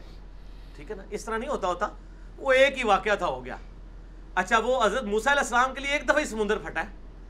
میں نے آپ کو کئی دفعہ بتایا کہ حضرت عمر فاروق رضی اللہ تعالیٰ عنہ کے دور میں حضرت معاویہ رضی اللہ تعالیٰ عنہ نے کئی دفعہ اجازت مانگی ہے کہ میں نے بحری بیڑا بنانا ہے. حضرت عمر نے کہا کہ یہ بحری بیڑا اگر ڈوب گیا, انہوں نے کہا کوئی بھی نہیں بچے گا, لائف بوٹس تو نہیں ہوتی تھی. انہوں نے کہا نہ بھائی میں نہیں رسک لینا, زمینی جہاد کرو, سمندری جہاد نہیں کرنا. یہ حضرت عثمان نے اجازت دی تھی. تو حضرت عمر کو تو نہیں تھا پتا کہ جی جناب ہو آج بھی ابراہیم سا ایمان پیدا تو آگ کر سکتی انداز گلستہ پیدا. کیا صحابہ میں ابراہیم والا ایمان اگر کسی میں ہو سکتا ہے صحابہ میں ہی ہو سکتا ہے نا. ان کے لیے تو کوئی نہیں, نہ تو آگ ٹھنڈی ہو رہی ہے اور نہ سمندری بیڑے میں ان کے لیے کوئی جگہ بن رہی ہے. حضرت عمر کو تو یہی پتا ہے کہ ڈوب جان گے تو میں نہیں بنان دینا. ساری کی ساری چیزیں جذباتی ڈاکٹرائن ہے. تو ٹھیک ہے, لوگ گرمائے, اس کو شعر و شاعری رہنے دیں, دین بنا کے نہ پیش کریں خوب جھومیں, لیکن بھائی ریالٹی کو جوڑ دیں. ٹھیک ہے نا جی, ریالٹی کچھ اور ہے. تو یہ جو اس طرح کی چیزیں یہ بالکل جھوٹ ہے. اور اللہ کا شکر ہے کہ یہ باتیں انگریزی میں نہیں ہیں, ورنہ گورے کبھی مسلمان نہ ہو. اللہ کا نا ہے, پاکستانی علماء سے میری ریکویسٹ ہے کہ انگریزی نہ سیکھیو. جو تسی یہ گلاں شروع کرتی ہیں, گوروں نے جناب وہ نیشنل جیوگرافی کا کیمرہ لے کے خانہ کعبے میں پہنچ جانا, انہوں نے کہا چھڑ دو اسلام دی کہانی ہے تے تو چیک کرنے آ. تو آڈی ساری چڑیاں پھڑیاں جانیاں دے, سارے کبوتر پھڑے جانے دے, الٹا اسلام کی بدنامی ہو جانی ہے. بالکل جھوٹ ہے یہ. ٹھیک ہے, جھوٹ بول رہے ہیں. ٹھیک ہو گیا. اچھا, اور سر میں نے بتا دیا نا, چھوڑ دو سائنٹیفک, ہی جھوٹ ہے. تھوڑے دسنے نال کیا ہو جائے گا, پریکٹیکلی موجود ہے. میں نے مسجد نبوی شریف میں بیٹھے ہوئے کتنے پاکستانیوں کو 2007 میں حج کے دوران, مجھے یاد ہے عصر سے مغرب کے دوران نا وہ تھوڑی سورج نیچے ہوتا تھا نا تو کبوتر آ جاتے تھے. میں نے کتنے پاکستانیوں کا وہ تکو گنبد خضرا کی ٹپ کے اوپر, وہ سوئی صرف اتنی سی اس کے اوپر بھی کبوتر بیٹھا ہوا ہے. میں کہا دیکھ لو پاکستان جا کے ایک پاکستانی نے نہیں مننا, ایتھے دیکھ لو. قوت کشش سکل او انہوں تو کشش سکل کہنی چاہیے. انہوں نے گریوٹی کے گھوڑے نے پڑھائی ہے, اللہ دے بندے ہو تسی ساڈے ورگے پڑھے لکھے لوگوں نے تے گریوٹی نہ دسو, تانوں تے پتہ ہی نہیں کشش سکل کہندے کس نوں نے, تے جھوٹ مار رہے ہو. پریکٹیکلی نظر آ رہا ہے. ٹھیک ہو گیا جی, اے گھوڑا تے اے میدان. ٹھیک ہے نا, کہ کبوتر بھی بیٹھ رہے ہیں, ساری چیزیں بیٹھ رہی ہیں. اس سے بڑی بات ہے اس کے اوپر بندے چڑھ رہے ہیں. ہاں اوپر چڑھتے ہیں, سارے چڑھتے ہیں. نہیں گستاخان رسول سارے چڑھتے ہیں اس پہ. پاکستان میں تو کہتے ہیں نا یہ نجدی ہیں سعودیہ والے, تو وہ سارے عربی اوپر چڑھے ہوئے ہوتے ہیں غلاف کعبہ چینج کرنے کے لیے. وہ پاکستان کے جو مزارات پہ متولیین ہیں اور ہمارے محکمہ اوقاف کے جو وزراء ہیں ان کو تو نہیں وہاں غلاف کعبہ چینج کرنے کے لیے بلاتے. وہ تو اپنے ہی علماء کو اور اپنے ہی فوجیوں کو اوپر چڑھاتے ہیں نا. تو سارے گستاخان رسول نے تہاڈی نظر تسی چڑی دی گل کر رہے ہو تے گستاخ بھی چڑھتے تھے کعبے دے اوتے. اور دسو تے رہن دو, اللہ دے بندے پرانیاں گلاں چھڑ دو. میں اور پاسے ٹر پاواں گا. پانی پاؤ یار, پیاس لا چھڑی انہوں نے منو. اچھا علی بھائی اس میں یہ بتائیں کہ بات ٹھیک ہے. اچھا, گنبد خضرا کی اتنی فضیلت کہاں پہ, مطلب اس کی تو پہلے فضیلت ہی کوئی نہیں ہے, جبکہ آپ نے رسول اللہ صلی اللہ علیہ وآلہ وسلم کی آخری وصیت کے اندر بھی لکھا ہے کہ یہ الوفاء کتاب کے اندر انہوں نے لکھا ہے, اس عمل کو کنڈیم کیا گیا ہے. تو یہ فضیلت کہاں سے بنا لی گنبد خضرا کی؟ وہ بس انہوں نے خود بنائی ہے. خود حمزہ بریلوی صاحب نے لکھا ہے کہ 668 ہجری میں یہ گنبد رکھا گیا. حالانکہ گنبد بنانے کی ٹیکنالوجی قبل از مسیح ہے. نبی علیہ السلام کی وفات کے بعد 650 سال تک گنبد نہیں تھا. تو گنبد کے اوپر میرا یوٹیوب پہ کلپ ہے, گنبد خضرا اور قبروں اور مزارات کے احکامات, وہ آپ دیکھ لیں. میں نے سارا رسول اللہ صلی اللہ علیہ وسلم کی آخری وصیتیں, اس میں نے سب کچھ بتایا. ٹھیک ہو گیا, چھوڑ دیں. مسئلہ 27 ہے میرا. اچھا علی بھائی, آپ کی بعض ویڈیوز کے نیچے چند لوگوں نے نا کمنٹس کیے ہوتے ہیں, اس کمنٹس میں بڑی ایک منٹ رک جائیں, آگے بٹھائیں جی جنہوں نے بیٹھنا ہے. جو رخصت ہوں تو وہ ہاں ادھر آگے بیٹھے. ادھر بھی آگے بیٹھے یار یہ مجھے نہ کرنا پڑے فلاں نہیں، میرا کام نہیں کہ میں ویڈیو رکواؤں، بندے رکے تو پیچھے سے بندے بلائیں، نہیں جو اٹھ کے چلے گئے وہ تو ٹھیک ہے نا، انہوں نے جانا ہے، ظاہر ہے میں نے عام لوگوں کو کہا جس وقت ضرورت پڑے آپ اٹھیں، یہ تو علمی مجلس تو سب کے لیے باؤنڈ نہیں ہوتی نا، لیکن جیسے کہ اٹھ کے جاتا ہے تو کرسی کو فل کر دیا کریں، کیونکہ آپ کے ملک میں تو کہتے ہیں خالی کرسیوں سے خطاب، ٹھیک ہے نا جی۔ آج اگلا سوال کرو۔ جی آپ کی بعض ویڈیوز کے نیچے چند لوگوں نے کمنٹس کیے ہوتے ہیں، بڑے غلط قسم کے گالیاں بھی دی ہوتی ہیں، تو اس میں جو ڈیلیٹ کیوں نہیں کر دیتے آپ کمنٹس کو، جبکہ دعوت حق جو ہے وہ خواتین بھی دیکھ رہی ہوتی ہیں سارا کچھ، اس کو یہ بات ہے، گالیوں والی بات تو ہے، میں اس حق میں نہیں ہوں کہ میری کسی ویڈیو کے نیچے کمنٹس ڈیلیٹ کیے جائیں، یعنی ہم فریڈم آف ایکسپریشن چاہتے ہیں کہ لوگوں کو فریڈم آف ایکسپریشن ہو، وہ اپنا اظہار رائے کر سکتے ہیں، البتہ اگر گندے کمنٹس کریں گے، ہماری ہزاروں ویڈیوز میں صرف ایک ویڈیو ہے جس پہ ہم نے کمنٹس بین کیے ہیں، وہ اورل سیکس والی ویڈیو ہے، مور دین 3 ملین لوگ دیکھ چکے ہیں، 30 لاکھ سے زیادہ لوگ، اس کے نیچے ہزاروں کمنٹس سے بڑے بڑے گندے کمنٹس لوگوں نے کیے تھے، واحد ویڈیو ہے جس پہ کمنٹس بین کیے ہیں، وہ بھی صرف یہ بے حیائی والے کمنٹس کی وجہ سے۔ ہم کمنٹس نہ بین کرتے ہیں نہ ڈیلیٹ کرتے ہیں، البتہ میں نے بھائیوں کو کہا ہے کہ جہاں پہ گالی کو لکھے نا وہ آپ ڈیلیٹ کریں، اور بڑی بڑی گندی گالیاں لکھی ہوتی ہیں، اختلاف رائے کو کرتا ہے 1000 کمنٹس کرے، ڈیلیٹ نہ کریں، اور آپ دیکھیں ہماری ویڈیوز کے اوپر لوگوں نے مخالفین کے کمنٹس بھی ہوتے ہیں، یہ علیحدہ بات ہے کہ زیادہ تر پازیٹیو کمنٹس ہی ہوتے ہیں، نیگیٹو ہوتے ہیں لوگ جواب بھی دے دیتے ہیں نیچے، ہم کبھی کمنٹس ڈیلیٹ نہیں کرواتے، میں اس چیز کو بالکل غلط سمجھتا ہوں، حق ہے، اور ہم تو چاہتے ہیں دعوت حق کو فائدہ ہوتا ہے اس سے، کیونکہ ہم نے کتاب و سنت سے بات کی ہوتی ہے، نیچے لوگوں نے شڈول چھوڑی ہوتی ہے، تو لوگ خود نیچے جواب دے رہے ہوتے ہیں کہ علی بھائی نے تو دلیل دی ہے، آپ دلیل پیش کریں، تو اس سے دعوت حق کو فائدہ ہوتا ہے یا نقصان؟ فائدہ۔ ہم تو چاہتے ہیں کہ ان کی جہالت اور کھل کے عوام کے سامنے آئے، فل جاہلانہ کمنٹس کریں، نیچے گالی گلوچ نہ کریں، جاہلانہ کمنٹس کریں، اور جاہلانہ کمنٹس کیا ہوتے ہیں؟ ہمارا دل تو نہیں مانتا، یہ کیسے ہو سکتا ہے، یہ کیا بول رہا ہے، تو یہ سارے جاہلانہ کمنٹس ہیں، یہی تو ہمارا مقدمہ ہے کہ سارے سنا کے سننی نے تو نہیں، اسی پڑھ پڑھا کے سننی، صحیح سننی، تو ہمارے مخالفین جو ویڈیوز چڑھا کے میرے پہ جھوٹے الزامات لگاتے ہیں نا، آپ کبھی ان کے نیچے کمنٹس پڑھیں، ان کو مصیبت پڑ جاتی ہے، لوگوں نے اتنا علم الکلام سے جواب دیا ہوتا ہے اور وہ کمنٹس ڈیلیٹ کر دیتے ہیں، اور اس کو چیک کرنے کا میں آپ کو طریقہ بتاتا ہوں، ویسے تو یہ video reply to engineer Muhammad Ali Mirza کی وجہ سے کوئی 200-400 بندہ دیکھ لیتا ہے، یہ نہ لکھے تو کسی نے بھی نہیں دیکھنی، اس کا طریقہ یہ ہے کہ یوٹیوب کے اوپر کاؤنٹنگ آ رہی ہوتی ہے کہ اس کے نیچے کمنٹس کتنے ہوئے ہیں، آپ اگر کمنٹس ڈیلیٹ بھی کر دینا کاؤنٹنگ میں سے وہ ڈیلیٹ نہیں ہوتے، تو آپ دیکھیں اوپر لکھے ہوں گے 100 کمنٹس، نیچے آپ دیکھیں گے تو 25 ہوں گے، باقی 75 انہوں نے ڈیلیٹ کر دیے ہوتے ہیں، اور سمجھ لو انہوں نے خلاف سن، ہم یہ کام نہیں کرتے۔ ہاں جہاں پہ گالی گلوچ ہو، وہ میں نے بھائیوں کو کہا کہ گالی گلوچ کو ضرور ڈیلیٹ کریں، وہ کوئی اسلامی علمی طریقہ نہیں ہے، نہ اسلام اس کو پسند کرتا ہے کہ آپ گالیوں کے ساتھ اختلاف کریں، اور یہ بھی اسلام کی ناپسندیدگی ہے، مجھے پرسنلی کوئی فرق نہیں پڑتا، کوئی مجھے گالی میں نکالے، میں آپ کو پرسنلی بات بتا رہا ہوں، کتنے علماء نے مجھے کتنی گندی گالیاں نکالی ہیں، اور میں نے اپنی ویڈیوز میں ان کے لیے تعریفی کلمات کہے، میں علم کی فیلڈ کا بندہ ہوں، مجھے کوئی فرق نہیں پڑتا، گالی نکال کے وہ اپنا ظرف شو کر رہا ہے، میں علمی تحقیق میں کسی کی قدر کر کے اپنا ظرف شو کر رہا ہوں۔ گالی میں صرف ہمیں خطرہ یہ والا ہوتا ہے کہ لوگ پڑھیں گے، فیمیلز بھی پڑھتی ہیں، پھر بعض کا اتنی واحد گالیاں ہیں، کیونکہ آپ کو پتہ ہے علماء کی وکیبلری جو ہے نا گالیوں کی، وہ دنیا داروں سے زیادہ ہوتی ہے، عام آدمی اتنی موٹی گال کرتا ہے، یہ اتنی موٹی گال کرتے ہیں، ٹھیک ہے نا، تو وہ اس وکیبلری سے ہمیں بڑا ڈر لگتا ہے کہ وہ لوگ پڑھیں گے، ورنہ مجھے نہیں فرق پڑتا، مجھے بتائیں اگر کسی نے نیچے گالی کی ہے، اس سے ہماری دعوت حق کو کیا نقصان ہوگا؟ پچھلے 100 سالوں میں نبی علیہ السلام کے خلاف 60,000 کتابیں لکھی گئی ہیں، اور اسلام تیزی سے جتنا ان 100 سالوں میں پھیلا ہے نا، پچھلے 1400 سال میں نہیں پھیلا اتنی تیزی سے۔ Islam is the fastest growing religion in America and Europe, حالانکہ 60,000 میں سے 60 کتابوں کے جواب بھی مسلمانوں نے نہیں دیے۔ مسلمان بات صرف یہی کہہ سکتے ہیں کہ جی سلمان رشدی کو قتل کر دو، سلمان رشدی کی کتاب کا جواب دینا وہ مشکل ہے ان کے لیے، اس لیے کہ اس کتاب کا جواب دینے کا مطلب ہے کہ اپنے بزرگ بابوں کی کتابوں کو بھی نگیٹ کرنا پڑے گا۔ رشدی دجال نے جو کچھ نبی علیہ السلام پہ ایلیگیشن لگائے ہیں، اس نے کوئی گھر بیٹھ کے نہیں لگائے ہیں، وہی جھوٹی کتابیں جو گستاخانہ عبارتیں ہم ہائی لائٹ کرتے ہیں نا کہ یار یہ جعلی روایتیں کتابوں میں نکالو اس کو، وہی اس نے جمع کی ہوئی ہیں۔ راج پال نے، جس کو غازی علم دین نے مارا تھا، اس نے بھی کوئی اپنی طرف سے تو باتیں نہیں لکھی ہوئی تھی، یہ ساری جعلی باتیں کتابوں میں.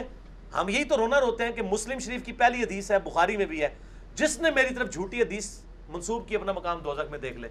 یہ جھوٹی روایتیں کتابوں میں موجود ہیں، اور اس میں بعض اوقات حیا سوز، ایمان سوز روایتیں، نبی علیہ السلام کی شخصیت کو بدنام کرنے والے جھوٹے واقعات موجود ہیں. میرا یوٹیوب پہ ایک کلپ ہے، نبی علیہ السلام کو بدنام کرنے والے جھوٹے واقعات. آپ یوٹیوب پہ لکھیں، آپ کو پتہ چلے گا. وہی واقعات وہ نقل کرتے ہیں تصوف کی کتابوں سے اٹھا کے، ٹھیک ہے جی، کشف المحجوب سے اٹھا کے، حشر بہشت سے اٹھا کے، اور اسی طریقے سے تاریخ کی کتابوں سے اٹھا کے کرتے ہیں.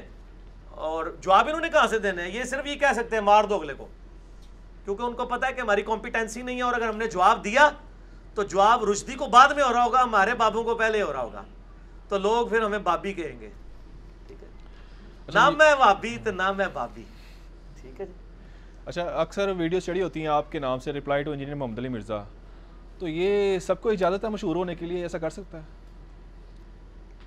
اگر وہ واقعی مجھے رپلائی کر رہا ہے تو کرے، اگر وہ قرآن و حدیث کو رپلائی کر رہا ہے نا، تو پھر reply to engineer Muhammad Ali Mirza نہ لکھا کرے رپلائی ٹو صحیح بخاری اینڈ صحیح مسلم.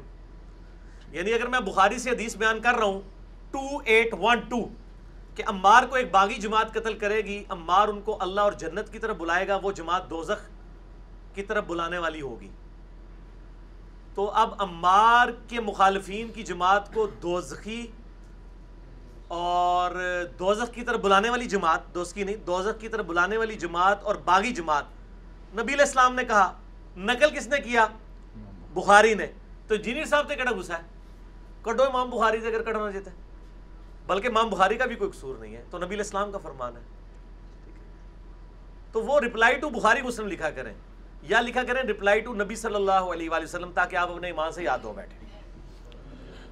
اچھا علی بھائی، رمضان المبارک کی آمد ہے، اس حوالے سے اگر آپ کے کوئی لیکچرز ہیں تو ان کے نمبر بتا دیں، خصوصاً فقہی احکام و مسائل کے متعلق، اور یہ بھی کائنڈلی ذرا بتا دیں کہ کیونکہ اس میں لکھا ڈیٹیل نہیں لکھی ہوئی کہ کون سے مسئلے میں کون سے چیزیں ڈیٹیل ڈسکشن ہوئی ہے. دیکھیں، رمضان المبارک پہ میرا ڈیٹیل 4 لیکچر ہیں، مسئلہ number 53A B C D. ٹھیک ہے جی. اور اس میں نے فقہی احکام و مسائل بڑے ڈیٹیل کے ساتھ بتائے ہیں، اور ان کے کلپس بھی ہمارے یوٹیوب والے چینل پہ ہیں، سحری اور افطاری کے مسائل، اور سحری کی ٹائمنگ پہ سنی شیعہ اختلاف، رویت حلال، یہ ساری چیزیں اس کے اندر کلپس کی فارم میں بھی آئی ہوئی ہیں. آپ جو بھی لکھیں گے ساتھ انجینئر محمد علی مرزا لکھ دیں، انشاءاللہ تعالیٰ وہ کلپ کھل جائیں گے. اچھا، اس میں میں ایک سرسری طور پہ ایڈ کر دوں، مجھے پچھلے دنوں کچھ ای میلز آئی تھیں، یہ پیچھے جو لوگ گفتگو کر رہے ہیں نا، تو اللہ تعالیٰ ان کو ہدایت دے، اگر ہدایت نہیں دے سکتا تو اللہ تعالیٰ ان کو یہاں اکیڈمی سے باہر نکال دے فوراً. اچھا، تو یہ اکثر لوگ مجھے ای میلز بھی کرتے ہیں، اور آپ لوگوں کو بھی آتی ہوں گی. مجھے ضمناً اس کے اوپر یاد آ گیا، آپ نے کہا نا وہ جو لیکچرز کون کون سے ہیں، کئی لوگوں نے کہا جی آپ کی کچھ ویڈیوز یوٹیوب سے ڈیلیٹ ہو گئی ہوئی ہیں، اور کچھ کلپس ڈیلیٹ ہو گئے ہوئے ہیں، یا آپ نے کر دیے ہیں، وہ کیوں کیے ہوئے ہیں. تو میں ذرا اس کے اوپر کیٹاگوریکل بتا دوں، اس کی کئی ایک ریزنز ہوتی ہیں یوٹیوب سے ویڈیو ہٹانے کی. کئی میری ویڈیوز ہیں جو دوبارہ سے ریکارڈ ہو چکی ہیں، جیسے مسئلہ نمبر 5 حیات النبی والا صلی اللہ علیہ وآلہ وسلم، جب وہ نیا ریکارڈ ہوا تھا ہم نے پرانا ڈیلیٹ کر دیا. حاضر و ناظر کے اوپر مسئلہ 7 نیا ریکارڈ ہوا، پرانا ڈیلیٹ کر دیا. درود شریف پہ مسئلہ 56 نیا ریکارڈ ہوا، پرانا ڈیلیٹ کر دیا. وہ آبویس ہے، پھر ورنہ کنفیوژن ہوتی ہے. اسی طریقے سے بعض ویڈیوز کی پکچر کوالٹی اچھی نہیں ہوتی، آواز نہیں اچھی ہوتی، اور ہم بہتر فارم میں اسے ریکارڈ کروا دیتے ہیں، پھر پرانے کلپ ہم اڑا دیتے ہیں. یہ نہیں ہوتا کہ میں نے کسی مسئلے میں رجوع کر لیا تو میں پرانا کلپ ڈیلیٹ کر دوں، ورنہ تو پتہ ہی نہیں چلے گا کس سے رجوع کیا ہے، میں نے کب کہا تھا. یہ تو اسی طریقے سے قرآن حکیم میں جو منسوخ آیات ہیں وہ نکال دی جائیں، وہ منسوخ ہوں گی تو پتہ چلے گا نا یہ ناسخ فلاں کی منسوخ ہے. تو ہم وہ ویڈیوز جس پہ میں رجوع بھی کرتا ہوں نا، وہ ویڈیو میری چڑھی رہتی ہے. اتارنے میں اس طرح کی ریزنز ہوتی ہیں. پھر بسا اوقات کوئی ایسی ویڈیوز بھی، کاپی رائٹس والا مسئلہ تو ہمارے ساتھ نہیں ہوتا، کیونکہ ہم حد الامکان کوشش کرتے ہیں کسی دوسرے کی ویڈیو نہ لگائیں کہ وہ یوٹیوب پہ کاپی رائٹ کلیم کر کے ہماری ویڈیو اڑوا دیں. ایسے بھی تک ہماری کوئی ویڈیو ڈیلیٹ نہیں ہوئی ہے. حالانکہ 2-4 کلپ میں ہم نے علماء کے کلپ ڈالے ہوئے ہیں ساتھ، لیکن کسی نے کاپی رائٹس کلیم نہیں کیے، وہ ذرا پبلکلی انہوں نے پھر وہ ہوگا. میرے کلپ تو سارے کرتے ہیں، سوائے یہ کہ کوئی حرکت کرے تو پھر ہم ڈیلیٹ کراتے ہیں، ورنہ ادروائز ٹھیک ہے وہ اپنا ظرف شو کریں. اس حوالے سے کچھ ویڈیوز واقعی ڈیلیٹ کی ہوئی ہیں ہم نے، اور وہ بعض اس وقت حالات ایسے ہو گئے تھے جس کی وجہ سے ہمیں وہ ویڈیو ڈیلیٹ کرنی پڑی ہے. وہ اسپیسیفکلی ہو گئی تھی، ان ویڈیوز کو لوگ مس یوز کر رہے تھے، کبھی مناظرے کے نام سے، کبھی فلاں کے نام سے. اور پھر بعض کم عقل لوگ ہیں، جب ہم بار بار کہتے ہیں کہ ہم بزرگوں کی گستاخانہ عبارتوں کو غلط کہتے ہیں، ان کتابوں کے چھاپنے والوں کو غلط کہتے ہیں، بزرگوں سے ہمارا کوئی لینا دینا نہیں ہے. ہمارا لینا دینا ویسے ان بزرگوں کے ساتھ ہے ہی نہیں ہے، کیونکہ یہ سارے درمیانے بزرگ ہیں. ہم پرانے بزرگوں کو مانتے ہیں، درمیانے والوں کو نہیں مانتے. یہ کہتا نہیں پرانے بزرگ، اور جن کو یہ پرانا کہہ رہے ہوتے ہیں وہ تو درمیانے ہوتے ہیں. 8 سے 1000 سال پہلے کوئی بزرگ ہے، وہ پرانا تو نہیں ہے، وہ درمیانہ ہے. پرانا وہ ہے جو 1400 سال پرانا ہے، نبی علیہ السلام، صحابہ، تابعین. لہٰذا یہ جیسے میں نے وابی اور بابی 2 ٹرم بنائی ہیں نا، آندہ کہنے پرانے بزرگوں نہیں مانتے، ان کو نہیں، پرانے کو مانتے ہیں، درمیانے کو نہیں مانتے. اور درمیانے سے دونوں طرف کنایا ہو سکتا ہے، نہ ادھر نے نہ ادھر نے. ٹھیک ہے نا جی. کتابوں سے تو یہ لگتا ہے ان شخصیات کے بارے میں ہم بات نہیں کرتے. ہم درمیانوں کو نہیں مانتے، پرانوں کو مانتے ہیں. اس لیے کہ آج جو ہے نئے، انہوں نے بھی 500 سال بعد پرانا ہو جانا ہے، لیکن انجینئر سالی ڈاکٹرائن میں یہ بھی درمیانے ہی رہیں گے. پرانے پہلے 300 سال والے ہی ہیں، صحابہ، تابعین، تبع تابعین. جو بخاری مسلم میں حدیث ہے، سب سے بہتر میرا زمانہ، پھر صحابہ کا، پھر تابعین کا، اور بخاری مسلم کے الفاظ ہیں اس کے بعد جھوٹے لوگ پیدا ہوں گے، جھوٹی حدیثیں گڑھنے والے ہوں گے. تو جو درمیانہ زمانہ ہے نا، اس کی ماشاءاللہ بڑی تعریف نبی علیہ السلام نے کی ہے کہ اس زمانے میں کتنا بیڑا غرق کیا جائے گا. تو ہم پرانے بزرگوں کو مانتے ہیں، درمیانے بزرگوں کو نہیں مانتے. تو یہ جتنے پرانے بتا رہے ہوتے ہیں، آپ جتنے بھی دیکھ لیں، میں اب کسی بزرگ کو گمراہ یا صحیح ہونے کے اعتبار سے نام نہیں لینے لگا. اب جو میں نام لوں گا، میں صرف یہ بتا رہا ہوں کہ یہ بھی پرانے نہیں ہیں. یعنی اگر کوئی کہے کہ امام غزالی پرانے ہیں، نہیں، 505 ہجری میں فوت ہوئے ہیں وہ، نبی علیہ السلام کی وفات کے 500 سال بعد. وہ بھی درمیانے ہیں. اچھا جی، شیخ عبد القادر جنانی رحمہ اللہ 571 ہجری میں فوت ہوئے ہیں، وہ امام غزالی کے بعد فوت ہوئے ہیں، وہ بھی درمیانے ہیں. خواجہ معین الدین چشتی 633 ہجری میں فوت ہوئے ہیں، وہ تو بہت ہی آگے ہیں، ان سے پہلے 600 سال کے، وہ بھی درمیانے ہیں، درمیانے میں بھی اس طرف ہیں. علی بن عثمان حجویری 465 ہجری میں فوت ہوئے ہیں، وہ بھی درمیانے ہیں، اس سے پہلے 450 سال کے مسلمان موجود ہیں. پرانے ایسی تو دسنے ہیں. سیدنا ابو بکر الصدیق رضی اللہ تعالیٰ عنہ المتوفا 13 ہجری. ٹھیک ہے. سیدنا عمر فاروق رضی اللہ تعالیٰ عنہ المتوفا 24 ہجری. سیدنا عثمان غنی رضی اللہ تعالیٰ عنہ المتوفا 35 ہجری. سیدنا علی رضی اللہ تعالیٰ عنہ المتوفا 40 ہجری. پھر آگے آپ تابعین میں آ جائیں، حسن بصری المتوفا 110 ہجری. اس سے آگے آ جائیں آپ، امام شافعی 204 ہجری، امام حنیفہ 150 ہجری، امام مالک 179 ہجری، امام اعظم نمبر 241 ہجری، یعنی ان کی سن وفات ہے. تو ان لوگوں کی بات کریں تو ہم پرانوں کو مانتے ہیں، درمیانوں کو نہیں مانتے. نہ میں وابی تو نہ میں بابی، نہ میں بابوں کا ماننے والا، اور نہ میں یہ جو آپ نے ایک سو کالڈ اپنے زوم میں گالی بنائی ہے، ہم مسلمان ہیں. اسی طریقے سے نہ میں نویں دا بننے والا، نہ میں درمیانے دا مننے والا، میں صرف پرانے دا مننے والا. اور پرانے تو اڈے والے نہیں، پرانے وہ جو واقعی پرانے، جن کو نبی علیہ السلام نے کہا ہے پہلے 300 سال، صحابہ، تابعین، تبع تابعین. اور اس حدیث پہ یہ بخاری مسلم میں، ترمذی میں، امام ترمذی نے باقاعدہ باب باندھا ہے کہ پہلے 300 سال کے مسلمانوں کی گارنٹی نبی علیہ السلام نے دی ہے. ٹھیک ہے نا. اس حوالے سے انہوں نے ایک باب بھی باندھا ہے کہ ان صدیوں کی کیا برکات ہیں. تو ہم ماشاءاللہ پرانے بزرگوں کو مانتے ہی ہم ہیں. آپ لوگ پرانوں کو نہیں مانتے ہیں، آپ درمیانوں پہ اٹکے ہوئے ہیں، اور خود بھی آپ پھر درمیان میں ہی اٹک گئے ہیں. ٹھیک ہے. اللہ تو بندو پیچھے جاؤ، کہتے ہیں پیچھے ویکھو، اسی کہتے ہیں تھوڑا جا اور پیچھے ویکھو، ادھا پیچھے نا، ایسا کر کے نا ویکھو، ایسا کر کے دیکھو. ٹھیک ہے. اور پھر آپ کو ایک اور بات بتاؤں، یا بہت پرانے ٹھیک ہوں گے یا نئے ٹھیک ہوں گے، کیونکہ نبی علیہ السلام فرمایا قرب قیامت میں جو ہے نا دوبارہ سے نشت ثانیہ ہوگی. ٹھیک ہے. یا پرانے ٹھیک ہونے نہیں یا نوے، وہ شکار کا مسئلہ رہنا ہے. ٹھیک ہے جی. اس کا مطلب ہے جو آپ بڑے بتائیں نا امام مہدی کیا پرانے ہوں گے؟ بالکل نئے ہوں گے، قرب قیامت میں آئیں گے نا. ٹھیک ہے. سارا مسئلہ ہی درمیانے ہے. پرانے نویاں دا مسئلہ کوئی نہیں، اے درمیانیاں دا مسئلہ ہے حسب حال، ٹھیک ہو گیا جی، کہ خبرناک حسب حال ٹھیک، حسب حال. چلو جی. اچھا علی بھائی اگلا سوال ہے، شیعہ حضرات جو امام ضامن باندھتے ہیں اس کی کیا حقیقت ہے؟ بالکل جعلی ہے. امام ضامن باندھا جائے یا اس طریقے سے تعویذات لٹکائے جائیں کہ یہ کوئی حفاظت کا ذریعہ بنیں گے، نہیں. نبی صلی اللہ علیہ وآلہ وسلم، اہل بیت نے، صحابہ کرام علیہم رضوان نے سنت اذکار سکھائے ہیں. آخری 3 صورتیں 3 دفعہ پڑھ کے سونے سے پہلے جسم پہ پھونک کے مل لیں. بخاری میں آتا ہے کہ نبی علیہ السلام المعوذات سے پناہ لیتے تھے. المعوذات 3 پناہ دینے والی صورتیں اللہ کی. اور صحیح مسلم میں الفاظ ہیں، عائشہ کہتی ہیں حضور صلی اللہ علیہ وآلہ وسلم کے گھر میں جو بھی بیمار ہوتا آپ اسی کے ذریعے دم کیا کرتے تھے. دم پہ میرا مسئلہ 109 ہے، بڑے لوگ دیکھ چکے ہیں ماشاء اللہ، وہ دیکھ لیں. تو یہ امام ضامن کی کوئی حقیقت نہیں ہے، بالکل جعلی کام ہے یہ. دنیا کس مٹیریل سے بنائی گئی ہے؟ یعنی اس میں جو قرآن و حدیث میں کچھ ایسی باتیں آتی ہیں کہ دنیا کو ان چیزوں سے بنایا گیا؟ حدیث میں مختلف چیزیں ملتی ہیں. باقی صحیح مسلم حدیث ہے انتم اعلم بامر دنیاکم، دنیا کے کاموں کو تم بہتر جانتے ہو. حدیث میں تو موٹی موٹی چیزیں آئیں گی. ظاہر ہے نبی صلی اللہ علیہ وآلہ وسلم ہمیں سائنس سکھانے نہیں آئے ہیں، اور نہ اللہ تعالیٰ نے آپ کو سائنس کا معلم بنا کے بھیجا ہے. آپ دین کے معلم ہیں، ہدایت کے معلم ہیں صلی اللہ علیہ وآلہ وسلم. لہٰذا آپ کہہ دیں پیریوڈک ٹیبل کھول کے میں آ جاؤں کہ یہ حدیث سے ثابت کریں تو نہیں ہوگا. نہ نبی علیہ السلام کو اس حوالے سے جو ہے وہ مبعوث کیا گیا تھا. مسئلہ 39 ہے، علم وحی اور علم سائنس ان کا دائرہ کار، وہ آپ دیکھ لیں. تو یہ سارے مٹیریل وغیرہ یہ سائنس کی فیلڈ ہے، اور اللہ نے 2 علوم دیے ہیں، ایک ریویلڈ نالج وحی کا علم اور ایک وائرڈ نالج جو آپ کا سائنس کا علم ہے، the knowledge obtained through observations and experiments.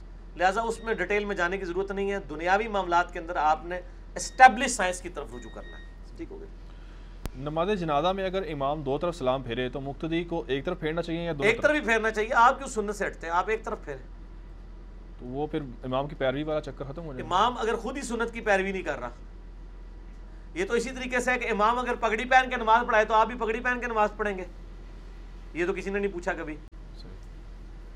تو اعمال اور افعال میں اگر امام غلطی کرتا ہے، کئی امام ہیں وہ پوری نماز میں داڑھی سے کھیلتے رہتے ہیں، تو آپ کیا مقتدی کے لیے بھی ہے کہ وہ یہ کام کرتا رہے؟ نہیں، اس کا ذاتی فعل ہے. نبی اور رسول میں فرق کیا ہے؟ تھوڑا سا وضاحت کر دیں اس کی. جو اسٹیبلش فرق یہ ہے کہ رسول وہ ہوتا ہے کہ جس کے ساتھ اللہ تعالیٰ وعید بھی نازل کرتا ہے کہ اگر اس کو نہیں مانو گے تو ہلاک کر دیے جاؤ گے، اور پھر قوموں پہ عذاب بھی آتا ہے. جیسے نوح علیہ السلام رسول تھے، مخالفین تباہ و برباد کر دیے گئے. اسی طریقے سے حضرت شعیب علیہ السلام، حضرت ہود علیہ السلام، حضرت صالح علیہ السلام. باقی نبی جو ہوتے ہیں نا وہ صرف دعوت دیتے ہیں، وہ یہ نہیں کہتے کہ اگر ہمیں نہ مانا تو تم ہلاک کر دیے جاؤ گے. جیسے یوسف علیہ السلام، ان کی قرآن پوری میں دعوت پڑھے، صرف دعوت توحید ہے. انہوں نے کہیں نہیں کہا اگر میرے پہ ایمان نہ لائے تو تم یہ ہو جاؤ گے. ٹھیک ہے. تو نبی جو ہوتا ہے وہ اس کا انکار کرنے پہ عذاب استیصال دنیا میں نہیں آتا، آخرت میں تو آئے گا. اور اس لیے نبی قتل بھی ہوتے ہیں، رسول قتل نہیں ہوتے. رسول کے پیچھے اللہ کھڑا ہوتا ہے، حفاظت کرتا ہے. حضرت عیسیٰ علیہ السلام کو اللہ نے زندہ اٹھا لیا، قتل کے فتوے جاری ہو چکے تھے.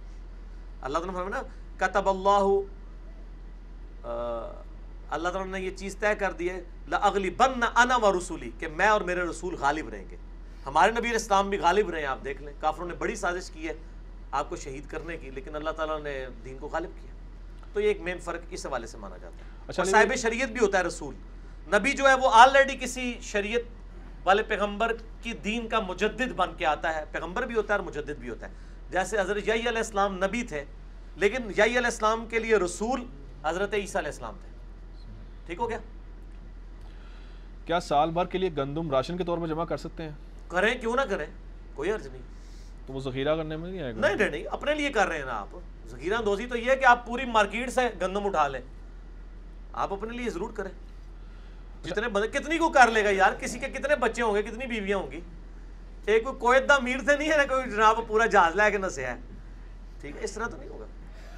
امام ابو حنیفہ رحمہ اللہ کو امام اعظم کیوں کہا جاتا ہے، جبکہ ابوبکر صدیق رضی اللہ تعالیٰ عنہ کو صدیق اکبر اور عمر فاروق رضی اللہ تعالیٰ عنہ کو فاروق اعظم کہا جاتا ہے؟ یہ بھی غلط کہا جاتا ہے. کسی حدیث میں صدیق اکبر اور فاروق اعظم نہیں ہے، ہم تو اسے بھی غلط سمجھتے ہیں.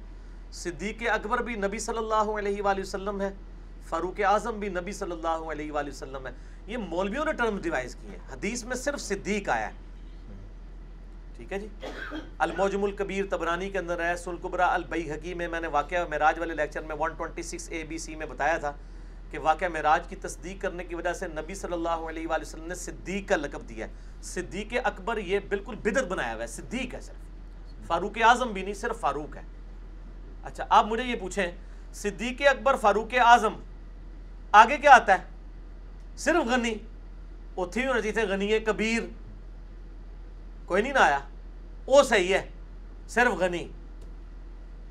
حیدر کرار، حیدر اعظم تو کوئی نہیں آیا نا. علی المرتضیٰ ہی آیا، مرتضیٰ اعظم تو نہیں آیا نا. تو یہ پہلے دو علماء نے بنائے ہوئے ہیں. انہوں نے یہ اس لیے بنایا کہ تاکہ اس کے ذریعے ہم کسی اور کو بھی ٹائٹل دے دیں گے. وہ ٹائٹل بھی غلط ہے. وہ کہتے ہیں جی اپنے زمانے میں معظم تھے، ہم کہتے ہیں یہ بھی جھوٹ ہے. ان کے زمانے میں امام جعفر صادق علیہ السلام موجود تھے، ان کے استاد اور سب سے بڑے عالم. ویسے تو ہم امام مالک کو بھی ان سے بڑا امام سمجھتے ہیں، کیونکہ امام مالک حدیث کے بھی امام تھے، فقہ کے بھی امام تھے. امام حنیفہ سے اگر کمپیئر کیا جائے ان کے زمانے میں امام مالک ان سے بڑے امام تھے، اور امام مالک کے پوتا شاگرد ہے امام حنیفہ. جی امام مالک کے شاگرد ہیں امام محمد. امام محمد نے امام مالک سے الموطا امام مالک نقل کی تھی، جو الموطا امام محمد کے نام سے مشہور ہے. جب امام حنیفہ کے پاس آئے تو انہوں نے کہا مجھے بھی یہ حدیثیں لکھوانا جو تم مالک سے سیکھ کے آئے ہو. تو امام حنیفہ تو پوتا شاگرد ہے امام مالک کے، تو امام مالک کو امام اعظم کہا کرے نا. ٹھیک ہو گئے. کیا زکوٰۃ کے پیسوں سے حج یا عمرہ کیا جا سکتا ہے اور کروایا جا سکتا ہے؟ نہیں کیا تو کوئی نہیں کرتا، کروایا ہی جاتا ہے سر، کروایا جاتا ہے، کسی کو کروایا جاتا ہے. جس کو آپ کروا رہے ہیں تو ظاہر ہے وہ تو اس کے پاس پیسے ہی نہیں ہے. جیسے ہی اس کے پاس پیسے آ گئے اس پہ حج فرض ہو جائے گا، اور وہ اس طریقے سے جو حج کرے گا دوبارہ اگر وہ امیر بھی ہو جائے دوبارہ حج کرنے کی ضرورت نہیں. اجماع ہے اس پہ. وہ کہتے ہیں نہیں وہ زکوٰۃ کے پیسوں سے حج کرا رہے ہیں، اس پہ تو حج فرض ہی نہیں. بھئی جیسے ہی آپ نے زکوٰۃ کے پیسے اس کو دیے تو استطاعت پیدا ہوگی اس کے اندر، اس پہ حج فرض ہو گیا، کرے. اور یہ جو مشہور ہے جب تک ماں باپ حج نہ کرے اولاد نہیں کر سکتی، جھوٹ ہے. جس کے پاس مال ہے اسی پہ حج فرض ہوگا، ماں باپ پہ کہاں سے فرض ہو جائے گا؟ ماں باپ غریب ہیں تو نہیں کریں گے. میت کو بیری کے پتوں سے غسل دینا کیسا ہے؟ سنت ہے. وہ جھاگ کے لیے اور وہ صابن کے ایکویلنٹ استعمال ہوتا تھا. 7 بیری کے پتے لے کے، صحیح بخاری میں آتا ہے نبی علیہ السلام نے اپنی بیٹی کو جب یعنی ان کے غسل کے لیے کہا تو کہا کہ 7 بیری کے پتوں. اب اس کے ایکویلنٹ جو ہے نا وہ بیری کے پتے لوگ تلاش کر رہے ہوتے ہیں. وہ اسی طریقے سے کہ آپ کے پاس ٹوتھ پیسٹ بھی موجود ہے، ٹوتھ برش بھی موجود ہے، اور اب آپ مسواک تلاش کر رہے ہیں. چلیں یہ تو مثال علماء کو بری لگے کہ میں نے علماء کے لیے اس سے بھی اچھی مثال رکھی ہے. یہ کہتے ہیں جی مسواک تو سنت ہے نا جی، ٹوتھ پیسٹ والا ثواب نہیں. میں کہتا ہوں ٹھیک ہے، اب بتاؤ غسل کرنے کے لیے جسم سے گندگی دور کرنے کے لیے صابن سنت ہے یا مٹی؟ مٹی. تو کون سے عالم صاحب جو ہیں انہوں نے مٹی کی گاچیاں رکھی ہوئی ہیں اپنے پاس. ادھر کہیں گے جی صفائی نصف ایمان ہے، اصل مقصد تو صفائی ہے تو صابن سے ہی کرتے ہیں. تو سرکار مسواک کی جگہ بھی اگر کوئی ٹوتھ پیسٹ یا ٹوتھ برش کر لے تو اصل مقصد صفائی ہے، پھکیاں نہ لیں سر. ٹھیک ہے جی. ادھر بھی بیری کا مقصد یہ تھا. تو اگر کوئی صابن، شیمپو یا یہ چیزیں استعمال کرتا ہے، سوپ وغیرہ، تو ٹھیک ہے کرے. کوئی اس کی خاص فضیلت آئی ہے حدیث میں؟ نہیں فضیلت کوئی نہیں ہے. علماء نے کافی فضائل لکھے ہیں کہ جس پہ جادو ہو وہ یہ کر دے فلاں کر دے، ہمیں حدیثوں میں نہیں کہی. ہاں یہ اکثر آتا ہے جادو ہے اثرات ختم کرنے کے لیے. ہاں تو چلیں علماء نے لکھے ان سے پوچھیں. امام مقتدیوں کو صف سیدھی کرنے کے لیے عربی میں جو الفاظ کہتے ہیں وہ صحیح سند سے کوئی ثابت جو صحیح الفاظ ہیں وہ بتا دیں. یہی ہے نا استو واعتدلوا، سیدھے ہو جاؤ، صف اعتدال کے ساتھ کھڑے ہو جاؤ. کوئی اور الفاظ بھی ثابت ہیں؟ کیونکہ اکثر عرب کے علماء جو ہے نا وہ اور بھی الفاظ استعمال الفاظ کے ساتھ کوئی غرض نہیں ہے. اصل مقصد یہ ہے کہ جو بخاری مسلم میں ہے، مشکات میں پہلی جلد میں آپ کو صف سیدھی کرنے کا بیان ملے گا. اس میں آتا ہے کہ نبی علیہ السلام صف سیدھی کرواتے تھے. یہ ہے اصل. موبائل بند کروانے کے لیے کسی حدیث میں نہیں آپ کو ملے گا کہ موبائل سائلنٹ کر لیں، نہیں ملے گا. ٹھیک ہے نا. لیکن یہ امام کی ذمہ داری ہے. ہاں ٹھیک ہے. وہ الفاظ جو بھی بولے جائیں ان معاملات میں اصل مقصد یہ ہے کہ صف سیدھی کروانی ہے. اس کے لیے پنجابی میں بولیں، اردو میں بولیں، عربی میں بولیں. کئی لوگ عربی بولتے رہتے ہیں، پچھلے مقتدیوں کو پتہ ہی نہیں چلتا. دوسری طرف وہی لوگ جو ہیں وہ جمعے کی تقریریں جو ہیں وہ عربی میں نہیں اردو میں کر رہے ہوتے ہیں. کئی لوگوں کو سمجھ نہیں آتی تھی. اللہ بندو صف بھی اردو بول کے سیدھی کراؤ نا، عربی کو بول دو، یا عربی بولیں اس کے بعد اردو بھی بولیں. بات سمجھنے والی بات ہے، لاجیکل بات ہے. 73 فرقوں والی حدیث کے پیش نظر حنفی، مالکی، شافعی، حنبلی وغیرہ کیا فرقوں میں شمار ہوں گے یا پھر مسلک میں؟ اور مسلک ہیں تو فرقہ اور مسلک کا فرق بیان کریں تھوڑا سا. بڑا اوکھا سوال کیتا جائے. یہ آپس ہی پختن. ویسے تو یہ کہتے ہیں یہ فرقے نہیں ہیں، فروع اختلافات ہیں. لیکن اگر آپ ان کی فقہ کی کتابیں اٹھائیں، ایک ہی مثال کافی ہے کہ خانہ کعبے میں انہوں نے 300 سال تک 4 مصلے رکھے ہیں. اگر فروعی اختلاف تھا تو 4 مصلے الگ کیوں تھے؟ میں یہ پوچھتا ہوں. اگر یہ 4 فرقے نہیں تھے، ایک ہی فرقہ تھا. جیسے اب میں آپ سے پوچھتا ہوں کہ ایک بریلوی فرقہ یا ایک گروہ ہے، اس میں ڈاکٹر طاہر قادری صاحب کی جماعت ہے، الیاس قادری صاحب کی جماعت ہے اور جماعتیں ہیں، لیکن بریلوی جب نماز پڑھ رہے ہوتے ہیں سارے فرقوں کی جماعتوں والے پیچھے ہی پڑھ رہے ہوتے ہیں نا، تو ہم مانتے ہیں کہ یہ سارے ایک ہی ہیں. لیکن کعبے میں 4 مصلے، اب تو ہم نے اتنی یہ ویڈیو چڑھائی ہے نا، آپ لکھے خانہ کعبہ میں 4 مصلے، وہ میں نے تصویر بھی کلر ڈھونڈ لی ہے.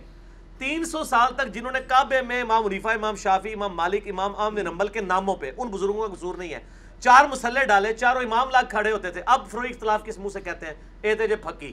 اس تو بعد انہوں نے کوئی جواب ہی کوئی نہیں. اگر یہ فروعی اختلافات ہیں تو امام لاگ کیوں تھے؟ ایک دوسرے کے پیچھے نمازیں کیوں نہیں پڑھتے تھے؟ تو اس لیے کہ یہ آپس میں ایک دوسرے کو فرقے سمجھتے تھے. یہ ہم نہیں سمجھتے. ہمارا یہ کہنا ہے کہ اللہ جانے، اللہ کے معاملات جانے. جو بھی کتاب و سنت کو مانتا ہے، اگر کہیں تعویل کی غلطی لگی ہے، اللہ قیامت دن ان کے درمیان فیصلہ کر دے گا. ہم نہ کسی کو جنت کی گارنٹی دیتے ہیں نہ دوزخ کی، کیونکہ ہمارا اختیار ہی نہیں ہے. ہم لوگوں کو یہ بتائیں گے کتاب اللہ، سنت، اجماع کو فالو کرو بس. شام کے اندر جو شام ملک ہے اس میں علوی آباد ہیں، اہل تشیعوں کا ایک گروہ ہے، تو ان کے بارے میں تھوڑی سی وضاحت کر دیں کہ یہ کون لوگ ہیں. ان کے بارے میں میرے بھائی پہلی بات ہے کہ یہ کوئی دین، قرآن و سنت کا سوال ہی نہیں ہے. ہم اس طرح کسی کے بارے میں کیا بتا دیں؟ آپ یہ پوچھیں کہ وہ یہ کہتے ہیں تو یہ عقیدہ قرآن و سنت کے مطابق ہے یا نہیں، تو وہ تو ہم بات کر سکتے ہیں. ہم میرے بھائی یہاں بیٹھے ہوئے ہیں، ہم سے آپ بریلوی، دیوبندی، اہل حدیث، شیعہ کے بارے میں پوچھیں جو یہاں موجود ہیں. جو وہاں بیٹھے ہوئے ہیں ادھر صرف ایک نصیریہ فرقہ ایسا ہے جو گمراہ ہے، حضرت علی علیہ السلام کے لیے الوہیت کلیم کرتا ہے. باقیوں کے جب تک ہمارے پاس اتھینٹک دلائل کے ساتھ چیزیں نہیں آئیں گی، ہم ان کے بارے میں اس طرح حکم نہیں لگا سکتے. اسی طریقے سے حوثی ہیں، ان کے بارے میں کبھی کوئی کہتا ہے شیعہ ہے، کوئی کہتے ہیں سنی ہے، کوئی کچھ کہتا ہے، کوئی کہتا ہے نہیں زیدیاں ہیں، اور ان کا پولیٹیکل اختلاف ہے، عقیدے کا اختلاف نہیں ہے. تو اب ادھر چوتھے محلے ہم کچھ نہیں بتا سکتے. آپ ہم سے صرف اصولی بات کریں کہ اگر کسی کا یہ عقیدہ ہو تو یہ عقیدہ کتاب و سنت کے مطابق ٹھیک ہے یا غلط، بس یہ بات کریں. جان بوجھ کر کوئی جہنم میں نہیں جانا چاہتا تو اماموں نے ایسے عقائد امت میں ڈالے کیوں ہیں؟ اماموں نے کوئی نہیں ڈالے. اماموں کو تو چھوڑ دیں. اماموں سے بڑی پرسنالٹی عیسیٰ ابن مریم ہے، جن کے نام پر انسانی تاریخ کا سب سے بڑا شرک کھڑا ہوا ہے، بیکارڈن سن آف گاڈ، اللہ کا صلبی بیٹا. تو کیا عیسیٰ علیہ السلام نے یہ پونے 2 ارب عیسائیوں کو سکھایا؟ ان کے نام کے اوپر کھڑا کیا گیا. عیسیٰ علیہ السلام کی تو صفائی اللہ نے قرآن میں دی ہے، لقد کفر الذین قالوا ان اللہ هو المسیح ابن مریم، بے شک وہ لوگ کافر ہیں جو کہتے ہیں عیسیٰ ابن مریم ہی اللہ ہے. وقال المسیح، جبکہ مسیح تو خود کہتے تھے یا بنی اسرائیل، اے یعقوب علیہ السلام کی اولاد، انہ من یشرک باللہ اعبدوا اللہ ربی و ربکم، عبادت کرو اس رب کی جو تمہارا بھی رب ہے اور میرا بھی رب ہے. عیسیٰ تو یہ کہتے تھے انہ من یشرک باللہ فقد حرم اللہ علیہ الجنہ ومأواہ النار وما للظالمین من انصار، بے شک جو کوئی اللہ کے ساتھ شرک کرے گا اللہ نے اس پہ جنت حرام کر دی ہے، اس کا ٹھکانہ دوزخ ہے اور وہاں اس کا کوئی مددگار نہیں ہوگا. تو عیسیٰ علیہ السلام کے نام پہ اگر فرقے کھڑے کیے ہیں تو عیسیٰ علیہ السلام کا کوئی قصور نہیں ہے. اماموں کے نام پہ بھی جن لوگوں نے فرقے کھڑے کیے ہیں تسی انہوں نے پٹو یار، امامہ انہوں نے کوئی قصور نہیں، امامہ انہوں نے بھی کسیٹو. کیا ہر فرقے میں سے کچھ لوگ جہنم میں جائیں گے یا پورا پورا فرقہ ہی وہ اللہ کے بندو، جنت دوزخ کا فیصلہ اللہ نے کرنا ہے، منو معاف رکھو. ٹھیک ہے، ہم جنرل بات کریں گے کہ جو دوستیوں والے اعمال کرے گا دوزخ میں جائے گا، جو دوستیوں والے عقیدے رکھے گا دوزخ میں جائے گا، جو جنتیوں والے عقیدے رکھے گا جنت میں جائے گا. باقی اللہ کی مرضی ہے کسی کو معاف کرنا ہے یا اس پہ گرفت. علی بھائی سوال میں اس لیے کر رہا ہوں کہ قرآن میں آتا ہے نا گروہ در گروہ بھیجا جائے گا، اس حوالے سے میں بات. گروہ در گروہ سورہ الزمر کی تفسیر میں نے بتایا گروہ در گروہ سے مراد ہے کہ ایک لیڈر ہوتا ہے، اس کے فالوور ہوتے ہیں. جی آج بھی جو گمراہ فرقوں کے لیڈرز ہیں جو اپنی پبلک کو غلط طرف لگا رہے ہیں، تو ظاہر وہ ہم تو ڈوبے ہیں صنم، تمہیں بھی لے ڈوبیں گے، ساتھ لے کے جائیں گے. لیکن اگر آپ مجھے کہیں کہ جی اس وقت کتنے مولوی ہیں، کون سے گروہ دوزخ میں جائیں گے، اس طرح تو ہم اسپیسیفائی نہیں کر سکتے. یہ تو روایت ہی ضعیف ہے، یہ روایت ہی ضعیف ہے. کیا تصوف ایک الگ دین ہے؟ میرا 73 فرقوں کے اوپر نا آپ میرے بھائی کلپ دیکھ لیں، 73 فرقے یوٹیوب پہ لکھے ہیں انجینئر مدنی مرزا، تو میں نے پوری کی پوری بات کھول دی. ایمان علیہ و صحابی جو ہے بہت کمزور روایت ہے. صحیح روایت ابو داؤد میں ہے کہ میری امت کے 72 فرقے دوزخ میں ہیں اور ایک جنت میں ہے، اور اس کا نام بھی نبی علیہ السلام نے بتایا، الجماع، جو نہ بریلویوں کا نام ہے، نہ دیوبندیوں کا، نہ اہل حدیثوں کا، نہ شیعہ کا. الجماع یہ نام آیا ہے ابو داؤد میں، یعنی اجماع امت. اس لیے ہم کہتے ہیں بھائی مین سٹریم امت کی وہ انشاءاللہ جنت میں ہی ہے، بے فکر رہیں. باقی اس طریقے سے گروہوں کا معاملہ آپ اس طرح ڈکلیئر نہیں کر سکتے، کیونکہ اگر آپ ایک گروہ کو 100% صحیح ڈکلیئر کرتے ہیں پھر آپ کو ان کے غلط مسئلے بھی صحیح ماننے پڑ جائیں گے. میرے نظر میں تو روئے ارض پہ کوئی ایک گروہ بھی ایسا نہیں ہے جس کے 100% مسائل کتاب و سنت کے مطابق ہوں. نہ بریلوی، نہ دیوبندی، نہ اہل حدیث، نہ شیعہ، کہیں نہ کہیں ٹھوکر کھائی ہوئی ہے. اس کا مطلب ایک گروہ تو آپ کو ابھی نہیں ملے گا. ایک گروہ سے مراد وہی لوگ ہیں جو کسی بھی گروہ میں ہوں گے لیکن وہ ایک پارٹی ہوں گے اس حوالے سے کہ حق بات قبول کر لیں گے کہ جب ان کو بات پتہ چلے گی. بس ادھر تک رہیں، اس سے آگے نہ جائیں. اور وہ جو 72 دوزخ میں کہا گیا اس میں الفاظ نہیں کہ ہمیشہ دوزخ میں رہیں گے. سر مسلمانوں کے جو گروہ دوزخ میں جائیں گے نا ہمیشہ کے لیے دوزخ میں نہیں ہے. کسی کی جرت ہے یہ بات کرے. میں نے شیخ زبیر لزئی صاحب سے بھی ویڈیو میں یہ بات پوچھی، ان کا نہیں میں کیوں کہوں، اللہ تعالیٰ چاہے تو معاف کر دے گا. اللہ نے جس کو معاف نہیں کرنا وہ کافر و مشرک، وہ والا کافر و مشرک ہے جو نبی علیہ السلام کو پیغمبر نہیں مانتا. باقی جو کلمہ گو مشرک ہے اس کا معاملہ الگ ہے. میرا ایک یوٹیوب پہ کلپ ہے کلمہ گو مشرک اور کافر مشرک میں فرق، وہ آپ دیکھ لیں، میں نے سارے علمی دلائل ذکر کیے. کیا تصوف یا صوفیزم ایک الگ دین ہے؟ کیا ہے یہ؟ پریکٹیکلی تو دیکھیں نا یہ ٹیمپرڈ فارم میں تو آ چکا ہے نا. مسٹسزم جو ہے یا تصوف کہہ دیں یا رہبانیت، یہ تمام مذہب میں ایگزسٹ کرتی ہے. کرسچنز میں بھی ہے، بدھسٹ میں بھی ہے، اور مسلمانوں میں بھی ایگزسٹ کرتی ہے. اس پوائنٹ آف ویو سے اسے ایک علیحدہ ریلیجن کہا جاتا ہے. لیکن ظاہر ہے کہ جو مسلمانوں کے صوفی ہیں ان کو ہم ظاہر کافر صوفی تو نہیں کہیں گے، مسلمان صوفی کہیں گے. جو عیسائیوں کے صوفی ہیں ان کو عیسائی صوفی کہیں گے. البتہ ان کے عقائد و نظریات جو کتاب و سنت سے ٹکرائیں گے وہ تو نہیں مانے جائیں گے. ٹھیک ہے، تو یہ ایک پارٹی ہے نا، اس پارٹی میں جو چیزیں کتاب و سنت کے مطابق ہوں گی ایکسیپٹیبل ہوں گی، جو نہیں ہوں گی وہ نہیں ہوں گی. بس اس کا کوئی قرآن و سنت میں کوئی ترغیب آئی ہے اس حوالے سے، رہبانیت یا اس حوالے سے؟ بھائی جو کچھ امت میں اس وقت کر رہے ہیں نا، امت کی اکثریت، ان میں سے کئی چیزیں نہیں آئی ہوئی ہیں. لوگ کر رہے ہیں، بدعت ہے. رہبانیت سے کوئی کافر تو نہیں ہو جاتا نا، بدعت ہے نا. اسلام میں تو مخالفت ہے رہبانیت کی، لیکن اس کی بنیاد پہ آپ کسی صوفی کو اسلام سے تو خارج نہیں کریں گے نا. آپ کہیں گے کہ ایک بدعت کے اوپر تھا. اگر کسی انسان کی 2 یا اس سے زیادہ شادیاں ہوں اور وہ برابری نہ کر پائے تو کیا اس کی بخشش نہیں ہوگی؟ انسان کی 2 یا 2 سے زیادہ، ہاں جی، بخشش تو ہو جائے گی، لیکن سر ظلم کی کیٹیگری تو پھر وہ بڑی سخت وعیدیں ہیں. ٹھیک ہے، کہ جو شخص اس طریقے سے بیویوں کے درمیان انصاف نہیں کرتا تو وہ تو اللہ تعالیٰ پھر وہ ظالم کو چھوڑے گا تو نہیں. جنت دوزخ کیا، ہم تو دوزخ کا ایک پھیرا بھی لگانے کے لیے تیار نہیں. اللہ معافی دے، ہمیں تو اتنا ڈر لگتا ہے. اتنی دیدے تری سے کوئی بات کرے گی بخشش ہوگی کہ نہیں ہوگی. آگے آگے ایک ایک سٹیپ چلتے جائیں، ایک ایک سٹیپ آگے آگے. ٹھیک ہو، آگے چلیں. قیامت کے دن کیا نبی علیہ الصلوۃ والسلام ہر مسلمان کی شفاعت کریں گے یا کچھ مسلمان محروم بھی رہ جائیں گے اس سے؟ ابن ماجہ میں حدیث ہے، نبی علیہ السلام فرمایا میری شفاعت میری امت کے کبیرہ گناہ کرنے والوں کے لیے بھی ہے. البتہ جو مشرک ہے وہ شفاعت سے محروم رہے گا. وہ مشرک امام ابن تیمیہ والا نہیں. ابن تیمیہ نے جو شرک کی اقسام بنا دی ہے نا، اس میں تو دنیا میں کوئی بندہ نہیں بچتا. ٹھیک ہے نا. وہ مشرک جو شرک جلی کرنے والا ہے وہ اللہ تعالیٰ فیصلہ کرے گا، کیونکہ اللہ تعالیٰ نے وہ بزرگوں کی لکھی ہوئی کتابوں سے فیصلہ نہیں کرنا. جس بندے کو جو حالات و واقعات دیے تھے اس کے مطابق فیصلہ کرنا ہے. اس میں حدیث کوٹ کر دیتا ہوں، بخاری مسلم کی حدیث ہے کہ نبی علیہ السلام فرمایا کہ اگلے وقتوں میں ایک شخص تھا، بڑا گنہگار تھا. اس کی موت کا وقت قریب آیا، اس نے اپنی اولاد کو جمع کیا اور کہا میں کیسا تھا. ان کا تمہارا بڑا اچھا باپ تھا. تو انہوں نے کہا اگر تم مجھے اچھا سمجھتے ہو تمہارے حق میں، جب میں مر جاؤں میری لاش کے ٹکڑے ٹکڑے کر دینا اور اس کی راکھ بنا کے ہواؤں میں، پانی میں، زمین میں بہا دینا مختلف جگہوں پر. لَإِن قدر اللہ علیہ، اگر اللہ نے مجھ پر قدرت پا لی تو مجھے عذاب دے گا. یعنی مراد کیا کہ اس طریقے سے اللہ مجھے دوبارہ زندہ نہیں کر سکے گا جب لاش ہی بکھر جائے گی. یہ عقیدہ کفر ہے یا اسلام؟ کفر. مر گیا وہ، بخاری مسلم کے الفاظ ہیں، اللہ تعالیٰ نے ہواؤں کو حکم دیا، پانی کو، خشکی کو، جمع ہوا، پھر دوبارہ زندہ کر لیا. ہاں بھی سنا، یہ کیا حرکت کی؟ کہا یا اللہ ڈر گیا تھا، میرے پاس اور کوئی راستہ نہیں تھا تجھ سے جان چھڑانے کا. اللہ نے فرمایا تیرا یہ یقین تھا تجھے کوئی زندہ کر کے پوچھے گا؟ کہا یا اللہ تھا، تبھی تو میں نے بچنے کے لیے سارا کچھ کیا. اللہ تعالیٰ فرمائے گا میں نے تجھے بخش دیا. یہ بخاری مسلم دونوں میں.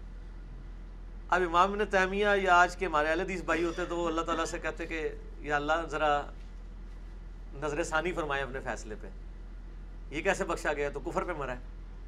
لیکن اس کا کفر جزوی تھا, اللہ کو مانتا تھا, اللہ کے زندہ کرنے کو مانتا تھا, صرف یہ نہیں مانتا تھا کہ راکھ بکھر گئی پھر نہیں اللہ زندہ کر سکتا, اگرچہ یہ بھی کفر ہے. ابراہیم ابن حجر اسقلانی نے بخاری کی اس حدیث کی شرح میں فتح الباری میں لکھا ہے کہ یقیناً وہ کفر کر کے مرا ہے, لیکن اس کا کفر کیا تھا, جزوی.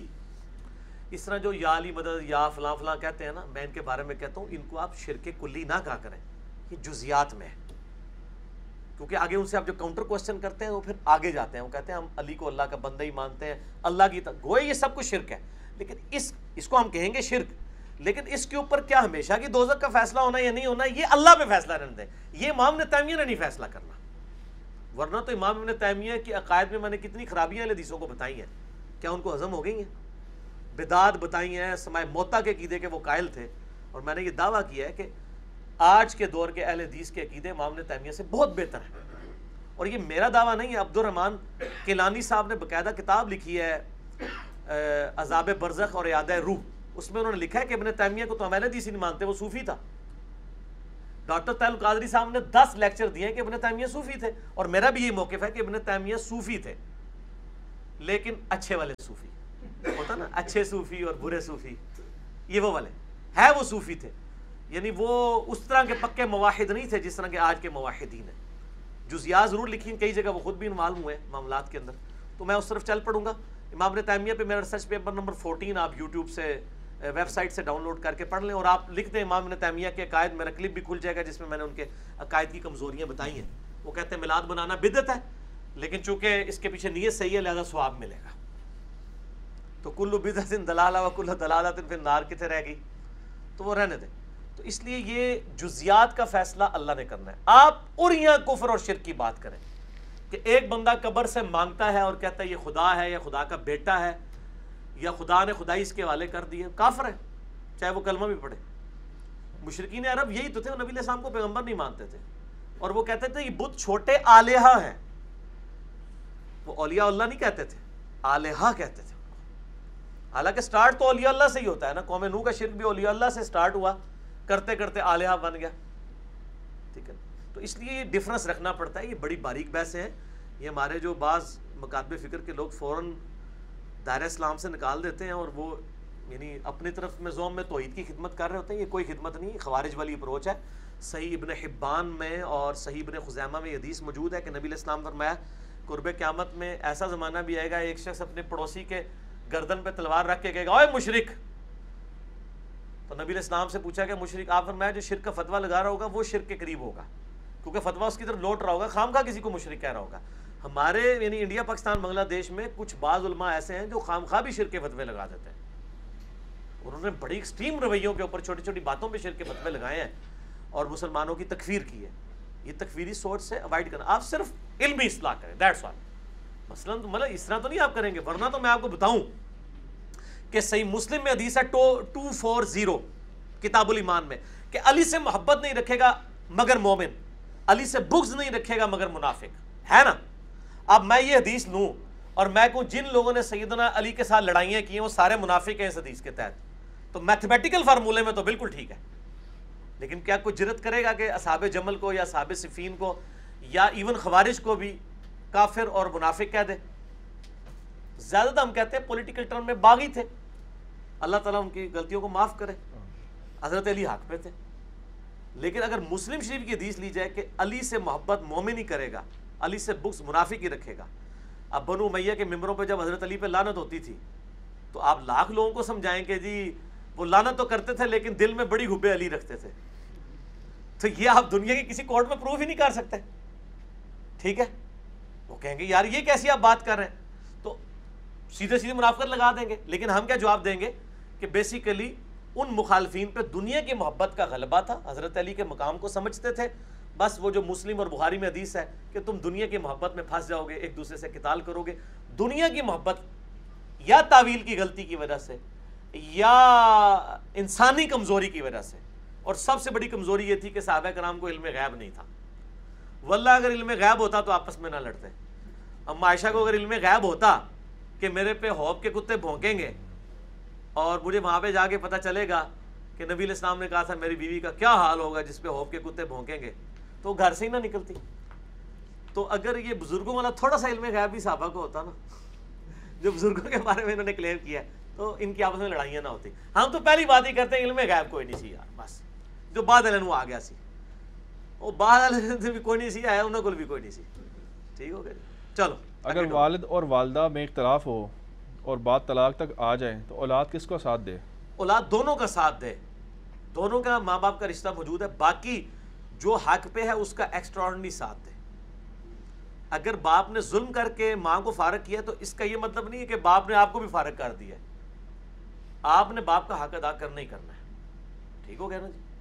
البتہ اس ایک معاملے میں آپ جو ایک حق پہ اس کا ساتھ ضرور دیں, لیکن پارٹی بننے کا یہ مطلب نہیں کہ دوسرا دستبردار ہو جائے گا. ویسے اوورال تو بخاری میں آیا گیا کہ ماں کے پہلے 3 حق ماں کے ہیں, چوتھا حق باپ کا ہے. لیکن اس کا یہ مطلب نہیں کہ ماں ناحق ہے تو اب آپ نے پھر بھی ماں کا ساتھ دینا ہے. ناحق بھی ہے تو آپ نے ساتھ حق والے کا دینا ہے, پلس آپ نے جو بیسک رائٹس ہیں وہ تو آپ نے سیو کرنے ہیں دونوں کے. ٹھیک ہو گیا. اگر باپ اس نیت سے اپنی ساری دولت خرچ کر دے کہ میں اپنی اولاد کے لیے کچھ نہ چھوڑوں تو یہ حرام کا جائز؟ مرتکب ہوا ہے. جی بخاری مسلم میں حدیث ہے, ایسا شخص تو حرام کا مرتکب ہوگا. 1/3 سے زیادہ مال وہ نہیں کر سکتا. نبی علیہ السلام نے سعد ابن ابی وقاص کو منع فرما دیا تھا. اس میں الفاظ ہیں کہ کیا تو چاہتا ہے تیری اولاد مفلس مرے پیچھے سے, ان کے لیے چھوڑ کے مر, بجائے اس کے کہ وہ لوگوں سے مانگتے پھریں. یہ بخاری مسلم میں الفاظ ہیں. کیا اسلام چھوڑ کر دوسرا دین اختیار کرنے والا واجب القتل ہے؟ بہت مشکل سوال ہے, اس پہ آپ غامدی صاحب کو سن لیں, مجھے چھوڑ دیں. کیا قادیانی سے نکاح جائز ہے؟ قادیانی والا سوال تو بعد میں کریں نا. پہلے تو مجھے یہ پوچھیں کہ کیا ایک دیوبندی کہے گا کہ بریلوی سے نکاح جائز ہے, یا ایک اہل حدیث کہے گا کہ دیوبندی بریلوی سے جائز ہے؟ ٹھیک ہے. تو میں یہ کہوں گا کہ ان ساروں کے آپس میں ناجائز ہیں ایک دوسرے کے ساتھ, تو یہ آپس میں ناجائز تعلقات نہ رکھیں, اپنے اپنے فرقوں میں ہی کریں, تاکہ یہ ناجائز تعلقات کے سے بعد میں مصیبت نہ کھڑی ہو. اسی تو پائی اس طرح جواب دیں گے. ٹھیک ہو گیا. آگے تو اگر کوئی بات قرآن حدیث اور اجماع میں نہ ہو تو کیا ایک مجھ جیسا غیر عالم اجتہاد کر سکتا ہے؟ اجتہاد ہر بندے نے کرنا ہے اپنی سچویشن کو دیکھ کے. آپ مجھے بتائیں اس وقت عالم کون ہے جو اجتہاد کر رہا ہے؟ آپ جس کا اجتہاد دکھائیں گے میں اسی کے پارٹی کے دوسرے عالم کا اجتہاد اس کے خلاف بتا دوں گا. وہ کہے گا وہ اس کا اجتہاد وہ تو جاہل ہے. علماء ایک دوسرے کو جاہل کہہ رہے ہیں, تو اجتہاد کا تو نہ بھی کرے تو کوئی حرج نہیں ہے. حضرت عمر کا جو قول ہے المصنف ابن ابی شیبہ میں, قاضی شریح کو خط لکھا تھا کہ کتاب اللہ میں تلاش کر, اس میں نہ ملے سنت میں, سنت میں نہ ملے اجماع میں, اور اجماع بھی نہ ملے تو پھر اجتہاد کر لے, اور اگر نہ کر تو بہتر ہے. تو حضرت عمر نے تو کہا اجتہاد کرنے کی ضرورت ہی نہیں ہے, اتنی نٹی گٹیز میں پڑھنی نہیں, موٹے موٹے دین کے اوپر عمل کرو. یہ المصنف ابن ابی شیبہ میں 22990 نمبر اثر موجود ہے. تو اور ویسے علماء کے اجتہاد پہ لوگ چل رہے ہیں, دیکھ لیں. مثلا علماء کہتے تھے ویڈیو کیمرہ حرام ہے, عوام کہتی تھی حرام ہے. اب علماء نے کہہ دیا حلال ہے تو عوام کہتی ہے حلال ہے. تو علماء سے پوچھ کے چل رہے ہیں. ٹھیک ہے نا جی. علماء کہتے تھے جی وہ چین والی گھڑی پہننا حرام ہے, پھر علماء نے کہنا شروع کر دیا جائز ہے, تو حلال حرام حلال بن گئی. وہ پہلے بھی حرام کوئی نہیں تھی. یہ اجتہادات کے اوپر یا قیاس کے اوپر حلال و حرام کا حکم نہیں ہوتا, افضلیت غیر افضلیت کا ہوتا ہے, بس دیٹس آل. ایک حد تک ہر بندہ ہی کرتا ہے, یہ 2 علماء کے اجتہاد میں سے فیصلہ. ہاں بالکل صحیح کہہ رہے ہیں, 2 علماء کے اجتہاد میں سے دلائل کی روشنی. اسلام میں عورت کے نامحرم سے پردے کے کیا احکامات ہیں, اور یہ بھی بتا رہے کہ برقع پہننا فرض ہے؟ برقع تو فرض نہیں ہے, لیکن ایسی چادر جس میں عورت اپنا چہرہ چھپائے, اپنا سینہ وغیرہ چھپائے اور نمائش نہ ہو اس کے حسن کی, وہ تو فرض ہے, چاہے وہ برقعے کی شکل میں ہو جائے, بڑی چادر کی شکل میں ہو جائے. ضروری نہیں ہے کہ برقع, ظاہر ہے برقع تو بعد میں بنایا گیا نا, پہلے تو چادر ہی لوگ لیتے تھے نا. تو برقع ایک بہتر فارم ہے, وہ بھی سکن ٹائٹ نہیں ہونا چاہیے. باقی میرا مسئلہ نمبر 161A اور 161B غد بصر اور یعنی پردے کے احکامات پہ ڈیٹیل 3-4 گھنٹے کی گفتگو ہے. نٹی گٹیز اسی میں نے ڈسکس کی ہیں عورتوں کے حوالے سے. تو اسی ضمن میں مردوں کے لیے بتا دیں کہ وہ بھی ان کو کیا کرنا چاہیے, کیونکہ جب بعض اوقات بات کی جاتی ہے عورتوں کے حوالے سے تو پھر ان کا اعتراض ہوتا ہے کہ جی مردوں کے حوالے سے کوئی بات نہیں ہوتی. مردوں کے لیے تو میں نے بات کی ہوئی ہے, غد بصر میں نے 161A مردوں پہ کیا ہے, 161B عورتوں پہ کیا ہے. پہلے مردوں سے بات شروع کی ہے کہ نگاہیں جھکا کے رکھیں. اگر ان کا یہ خیال ہے کہ یہ مرد بھی اب نقاب کرنے شروع کر دیں, تو اس لیے نہیں ہے کہ مرد ایکٹیو ہوتا ہے، عورت پیسو ہوتی ہے. اور عورت کو اللہ نے خوبصورت بنایا ہے، مرد کو اس طرح کا خوبصورت نہیں بنایا. یہ انسانوں میں ہی ہے، ویسے جانوروں میں اور فیمیل ہی خوبصورت ہے. یہ جو مورنی اتنی خوبصورت آپ کو نظر آتی ہے، یہ مور ہوتا ہے، مورنی نہیں ہوتی. لیکن انسانوں کی فیمیلز جو ہیں وہ میلز کی نسبت زیادہ خوبصورت ہیں. باقی جانوروں میں آپ چلے جائیں تو سارے میل ہی خوبصورت ہیں. مرغا اور مرغی کو آپ کمپیئر کر لیں، کون خوبصورت ہے اتنا پیارا خوبصورت ہوتا ہے. ٹھیک ہے، اچھا اچھا ٹھیک ہے شاہ جی، ٹھیک ہے شاہ جی. تھوڑی ویڈیو جو دیکھیں گے نا کالے پھر پوچھا گے. اچھا اگے ٹورو. اگر کوئی مسجد بنانے کی خواہش رکھتا ہو تو کس کے حوالے کرے؟ آج کل فرقہ واریت کی نہیں، کسی کے حوالے نہ کریں، وہ متولی خود بن جائے. ہم نے اپنی اکیڈمی جب رجسٹر کروائی تھی 2011 میں تو کہہ رہے تھے کہ بریلوی ہے، دیوبندی اہل حدیث شیعہ. ہم نے کہا تھا آپ لکھیں مسلمان. انہوں نے کہا یہ تو کوئی ہوتی نہیں ہے. اس سے آپ اندازہ لگائیں کہ پاکستان میں مسلمان کتنے ناپید ہیں. ظاہر ہے وہ ان کا نہیں کسی نام پہ کراؤ، پھر ضد کرتے رہے الٹیمیٹلی وہی مانے. ہماری اکیڈمی مسلمانوں اور مسلمان اس پہ ہوئی ہے. تو پنڈی میں کئی مسجد ہیں. گلزار قائد میں ایک ڈاکٹر سرار صاحب کی بہت بڑی مسجد ہے، اس کے بعد لکھا ہوا ہے کہ یہ اس مسجد میں حرمین شریفین کی طرح تمام مکاتب فکر کے لوگوں کو اپنے طریقے کے مطابق نماز پڑھنے کی اجازت ہے. امام جو وہاں پہ رکھا ہے وہ رفع الیدین نہیں کرتا، لیکن آمین اتنی اونچی ہوتی ہے اس مسجد میں، سینکڑوں نمازی ہوتے ہیں، درجنوں نہیں سینکڑوں، کہ لگتا ہے اہل حدیث کی مسجد ہے، سارے لوگ پڑھ رہے ہوتے ہیں. دوسری کیا آپ 10ویں جماعت بھی کرائیں، کوئی نہیں آپ کو روکتا.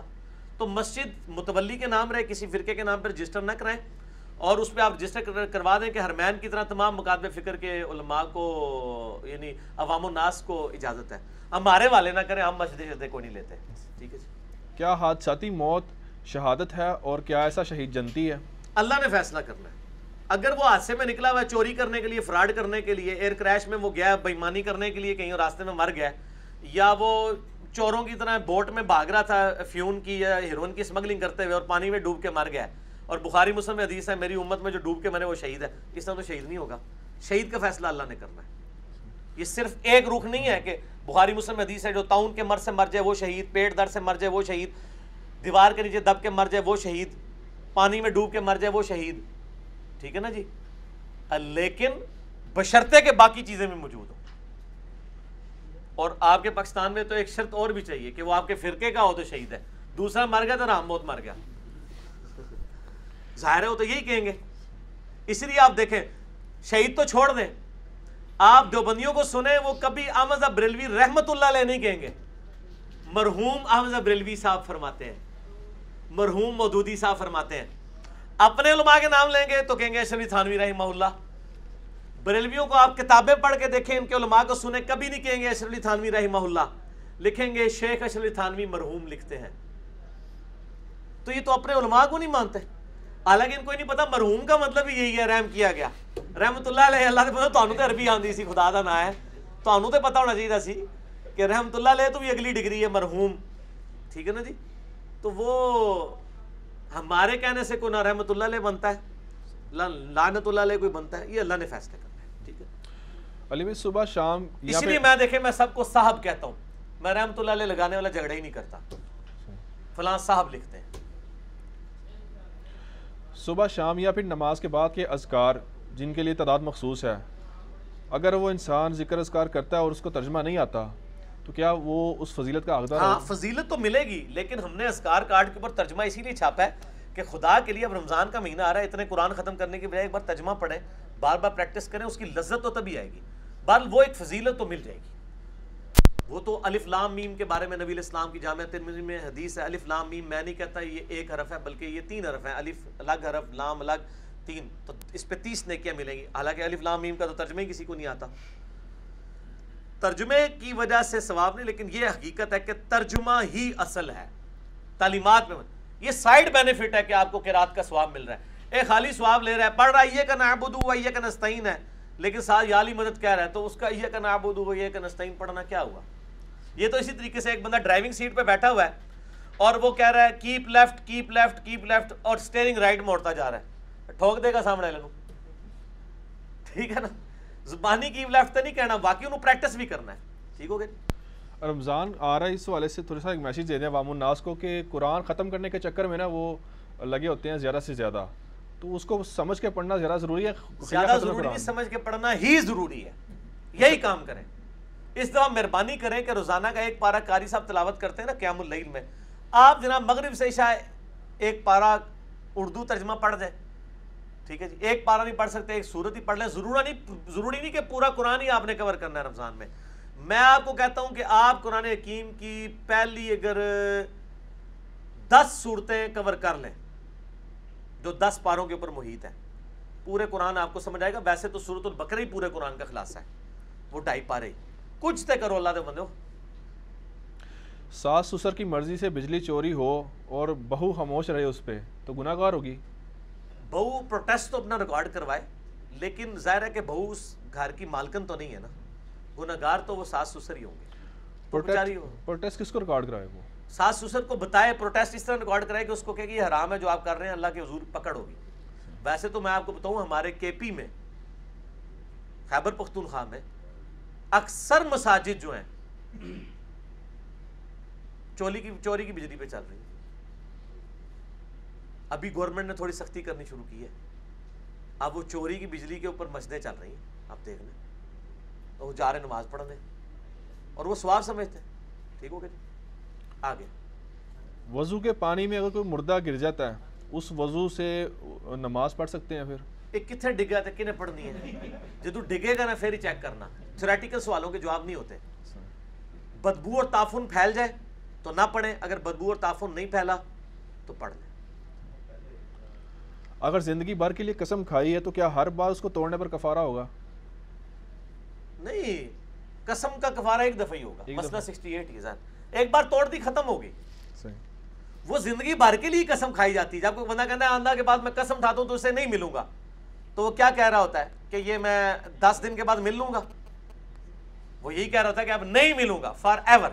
قسم ہوتی ہے فار ایور ہے، یہ تو کوئی نہیں کہتا کہ میں قسم کھاتا ہوں کہ 1 مہینے بعد 1 مہینے آپ سے کلام نہیں کروں گا، تسی کہو ٹھیک ہے یار مہینے بعد تو ہو جائے گا نا، کہا کھاتا رہے، میرا کیا لینا ہے، ہوتی ہے ہمیشہ کے لیے قسم تو لاجیکلی۔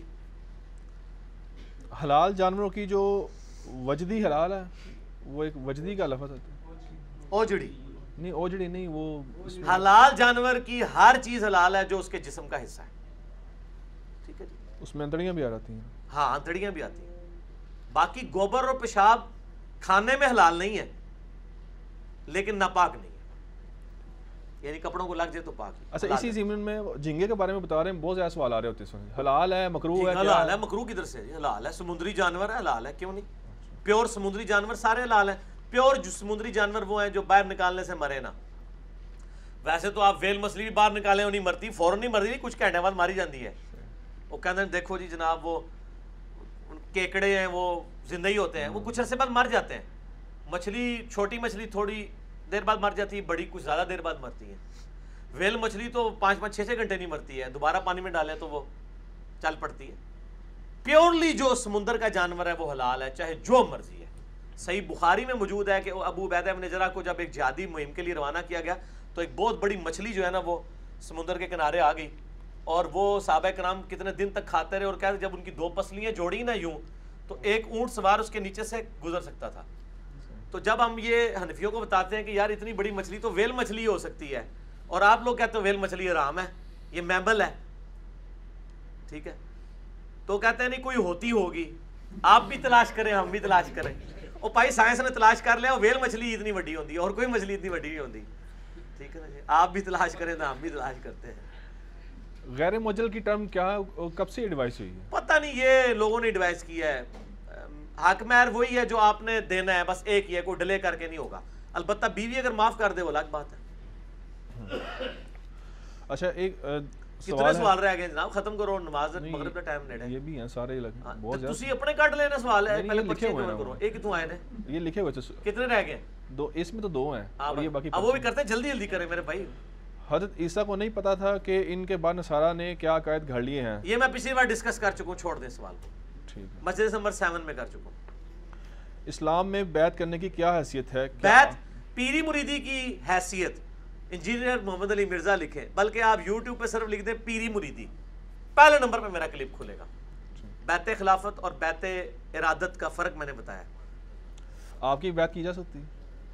میں تو بیعت کرواتا ہی نہیں ہوں میرے بھائی، اس لیے میری بیعت نہ کریں. تو اگر کوئی کرنا چاہے تو میں نہیں کرواتا, میں نہ زبردستی ہے. اس کا جواب میں دیتا ہوں کہ نبی صلی اللہ علیہ وآلہ وسلم کے بارے میں جامعہ ترمذی میں آتا ہے کہ آپ صحابہ کرام کو اپنے استقبال کے لیے کھڑے نہیں ہونے دیتے تھے. لیکن بخاری میں ہی آتا ہے کہ سعد ابن عبادہ ہے, نبی علیہ السلام نے کہا اپنے سردار کے لیے کھڑے ہو جاؤ. اور میرا اسی پہ کلپ ہے, کیا اسٹوڈنٹ ٹیچر کی تعظیم کے لیے کھڑا ہو سکتا ہے؟ بالکل کھڑا ہو سکتا ہے. البتہ ٹیچر خود اپنے لیے کھڑا نہیں کروا سکتا, کیونکہ ترمذی میں حدیث ہے کہ جس کے دل میں خواہش ہو کہ لوگ اس کے لیے کھڑے ہوں, اپنا مقام دوزخ میں دیکھ لے. اگر کسی کے دل میں خواہش نہیں, آپ اس کو رسپیکٹ دیتے ہیں, ماں باپ کے لیے کھڑے ہو جاتے ہیں, کسی بزرگ کے لیے کھڑے ہو جاتے ہیں, تو ثابت ہے بخاری مسلم سے. لیکن نبی علیہ السلام اپنے لیے کھڑے نہیں ہونا دیتے تھے, منع کرتے تھے. اس سے اس کی حرمت نہیں ثابت ہوتی, وہ آپ کا ذاتی فعل تھا. اسی طریقے سے میں بیعت کا مخالف نہیں ہوں, لیکن اپنی ذات کے لیے بیعت میں پسند نہیں کرتا. سوال نہیں کرنا اس مسئلے میں. مسلمان کے نزدیک خانہ کعبہ اللہ کا گھر کیوں ہے؟ کیا اللہ وہاں رہتا ہے؟ اس کا جواب میں نے پچھلی دفعہ بھی دے دیا ہے کہ خانہ کعبہ اللہ کا گھر صرف مسلمان نہیں کہتے ہیں. مسلمان تو اپنے آپ کو بھی کہتا ہے میں بھی اللہ کا بندہ ہوں, یہ زمین اللہ کی ہے. اللہ کا گھر کیا مسلمان صرف خانہ کعبہ کو کہتے ہیں؟ مسجدوں کو اللہ کا گھر نہیں کہتے؟ قرآن میں آیا وَأَنَّ الْمَسَاجِدَ لِلَّهِ فَلَا تَدْعُوا مَعَ اللَّهِ أَحَدًا. مسجدیں اللہ کی ہیں, ان مسجدوں میں اللہ کے ساتھ کسی کو نہ پکارو. تو ساری مسجدیں اللہ کی ہے, صرف خانہ کعبہ تو اللہ کا نہیں ہے. ٹھیک ہے جی, میرا ایک کلپ انشاءاللہ آج کل میں چڑھ جائے گا پچھلی مجلس سے. کیا خانہ کعبہ بھی ایک بت ہے؟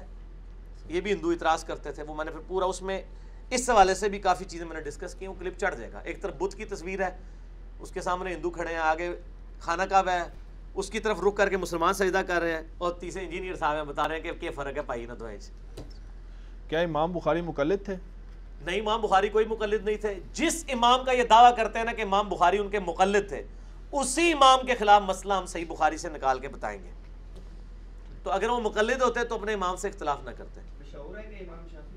جھوٹ کہتے ہیں. امام شافعی کے مقلد ہوتے تو امام بخاری عورت کو ہاتھ لگانے سے وضو کے ٹوٹنے والے مسئلے میں امام حنیفہ کا ساتھ نہ دیتے.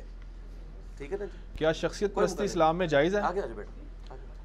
کیا شخصیت پرستی اسلام میں جائز ہے؟ اسلام میں شخصیت پرستی کیا, نبی پرستی بھی نہیں ہے. شخصیت کی تو اوقات ہی کوئی نہیں ہے. نبی علیہ السلام نے فرمایا کہ میری شان کو اس طرح بلند نہ کرنا. بخاری کے الفاظ ہیں جس طرح عیسیٰ ابن مریم کو ان کے ماننے والوں نے بڑھا دیا تھا. اور صحیح بخاری میں ہے حضرت ابو بکر نے پہلا خطبہ جو نبی علیہ السلام کی وفات پہ دیا ہے وہ یہی ہے. شخصیت پرستی کو تو جڑ سے اکھاڑتا ہے. من کان یعبد محمدا فإن محمد قد مات. بھئی دیکھ لو, جو بھی محمد کی عبادت کرتا تھا جان لو کہ محمد صلی اللہ علیہ وآلہ وسلم کو موت آ گئی ہے. ومن کان یعبد اللہ فإن اللہ حی لا یموت. جو اللہ کی عبادت کرتا ہے وہ جان لے اللہ کو موت نہیں آئے گی. نبی علیہ السلام کی عبادت کو صحابی کرتا تھا. حضرت ابو بکر نے شخصیت پرستی کو ذبح کیا ہے. کہیں ایسا نہ ہو کہ جیسے عیسیٰ ابن مریم کو لوگوں نے خدا بنا لیا, کوئی نبی علیہ السلام کو خدا بنا لے. اور یہ تربیت ابو بکر رضی اللہ تعالیٰ عنہ علیہ السلام کی نبی علیہ السلام نے کی تھی. بخاری میں حدیث ہے, دیکھنا میری شان کو اس طرح بلند نہ کرنا جس طرح عیسیٰ ابن مریم کو ان کے ماننے والوں نے بڑھا دیا.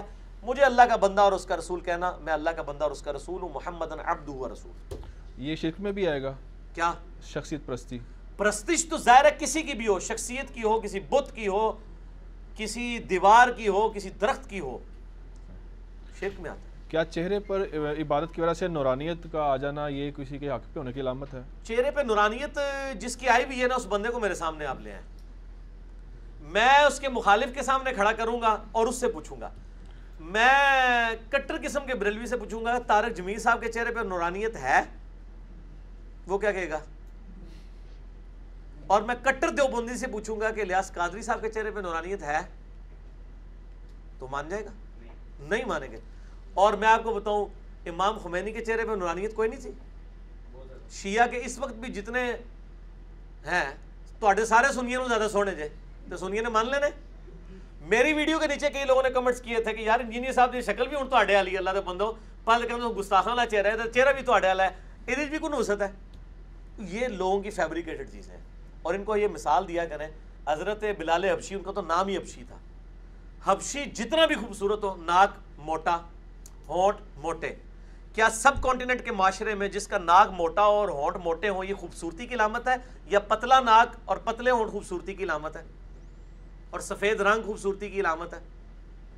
تو خوبصورتی کا فیصلہ کس نے کرنا ہے؟ اور نورانیت تو کوئی جج ہی نہیں کر سکتا, یہ کوئی تھرمامیٹر ہے؟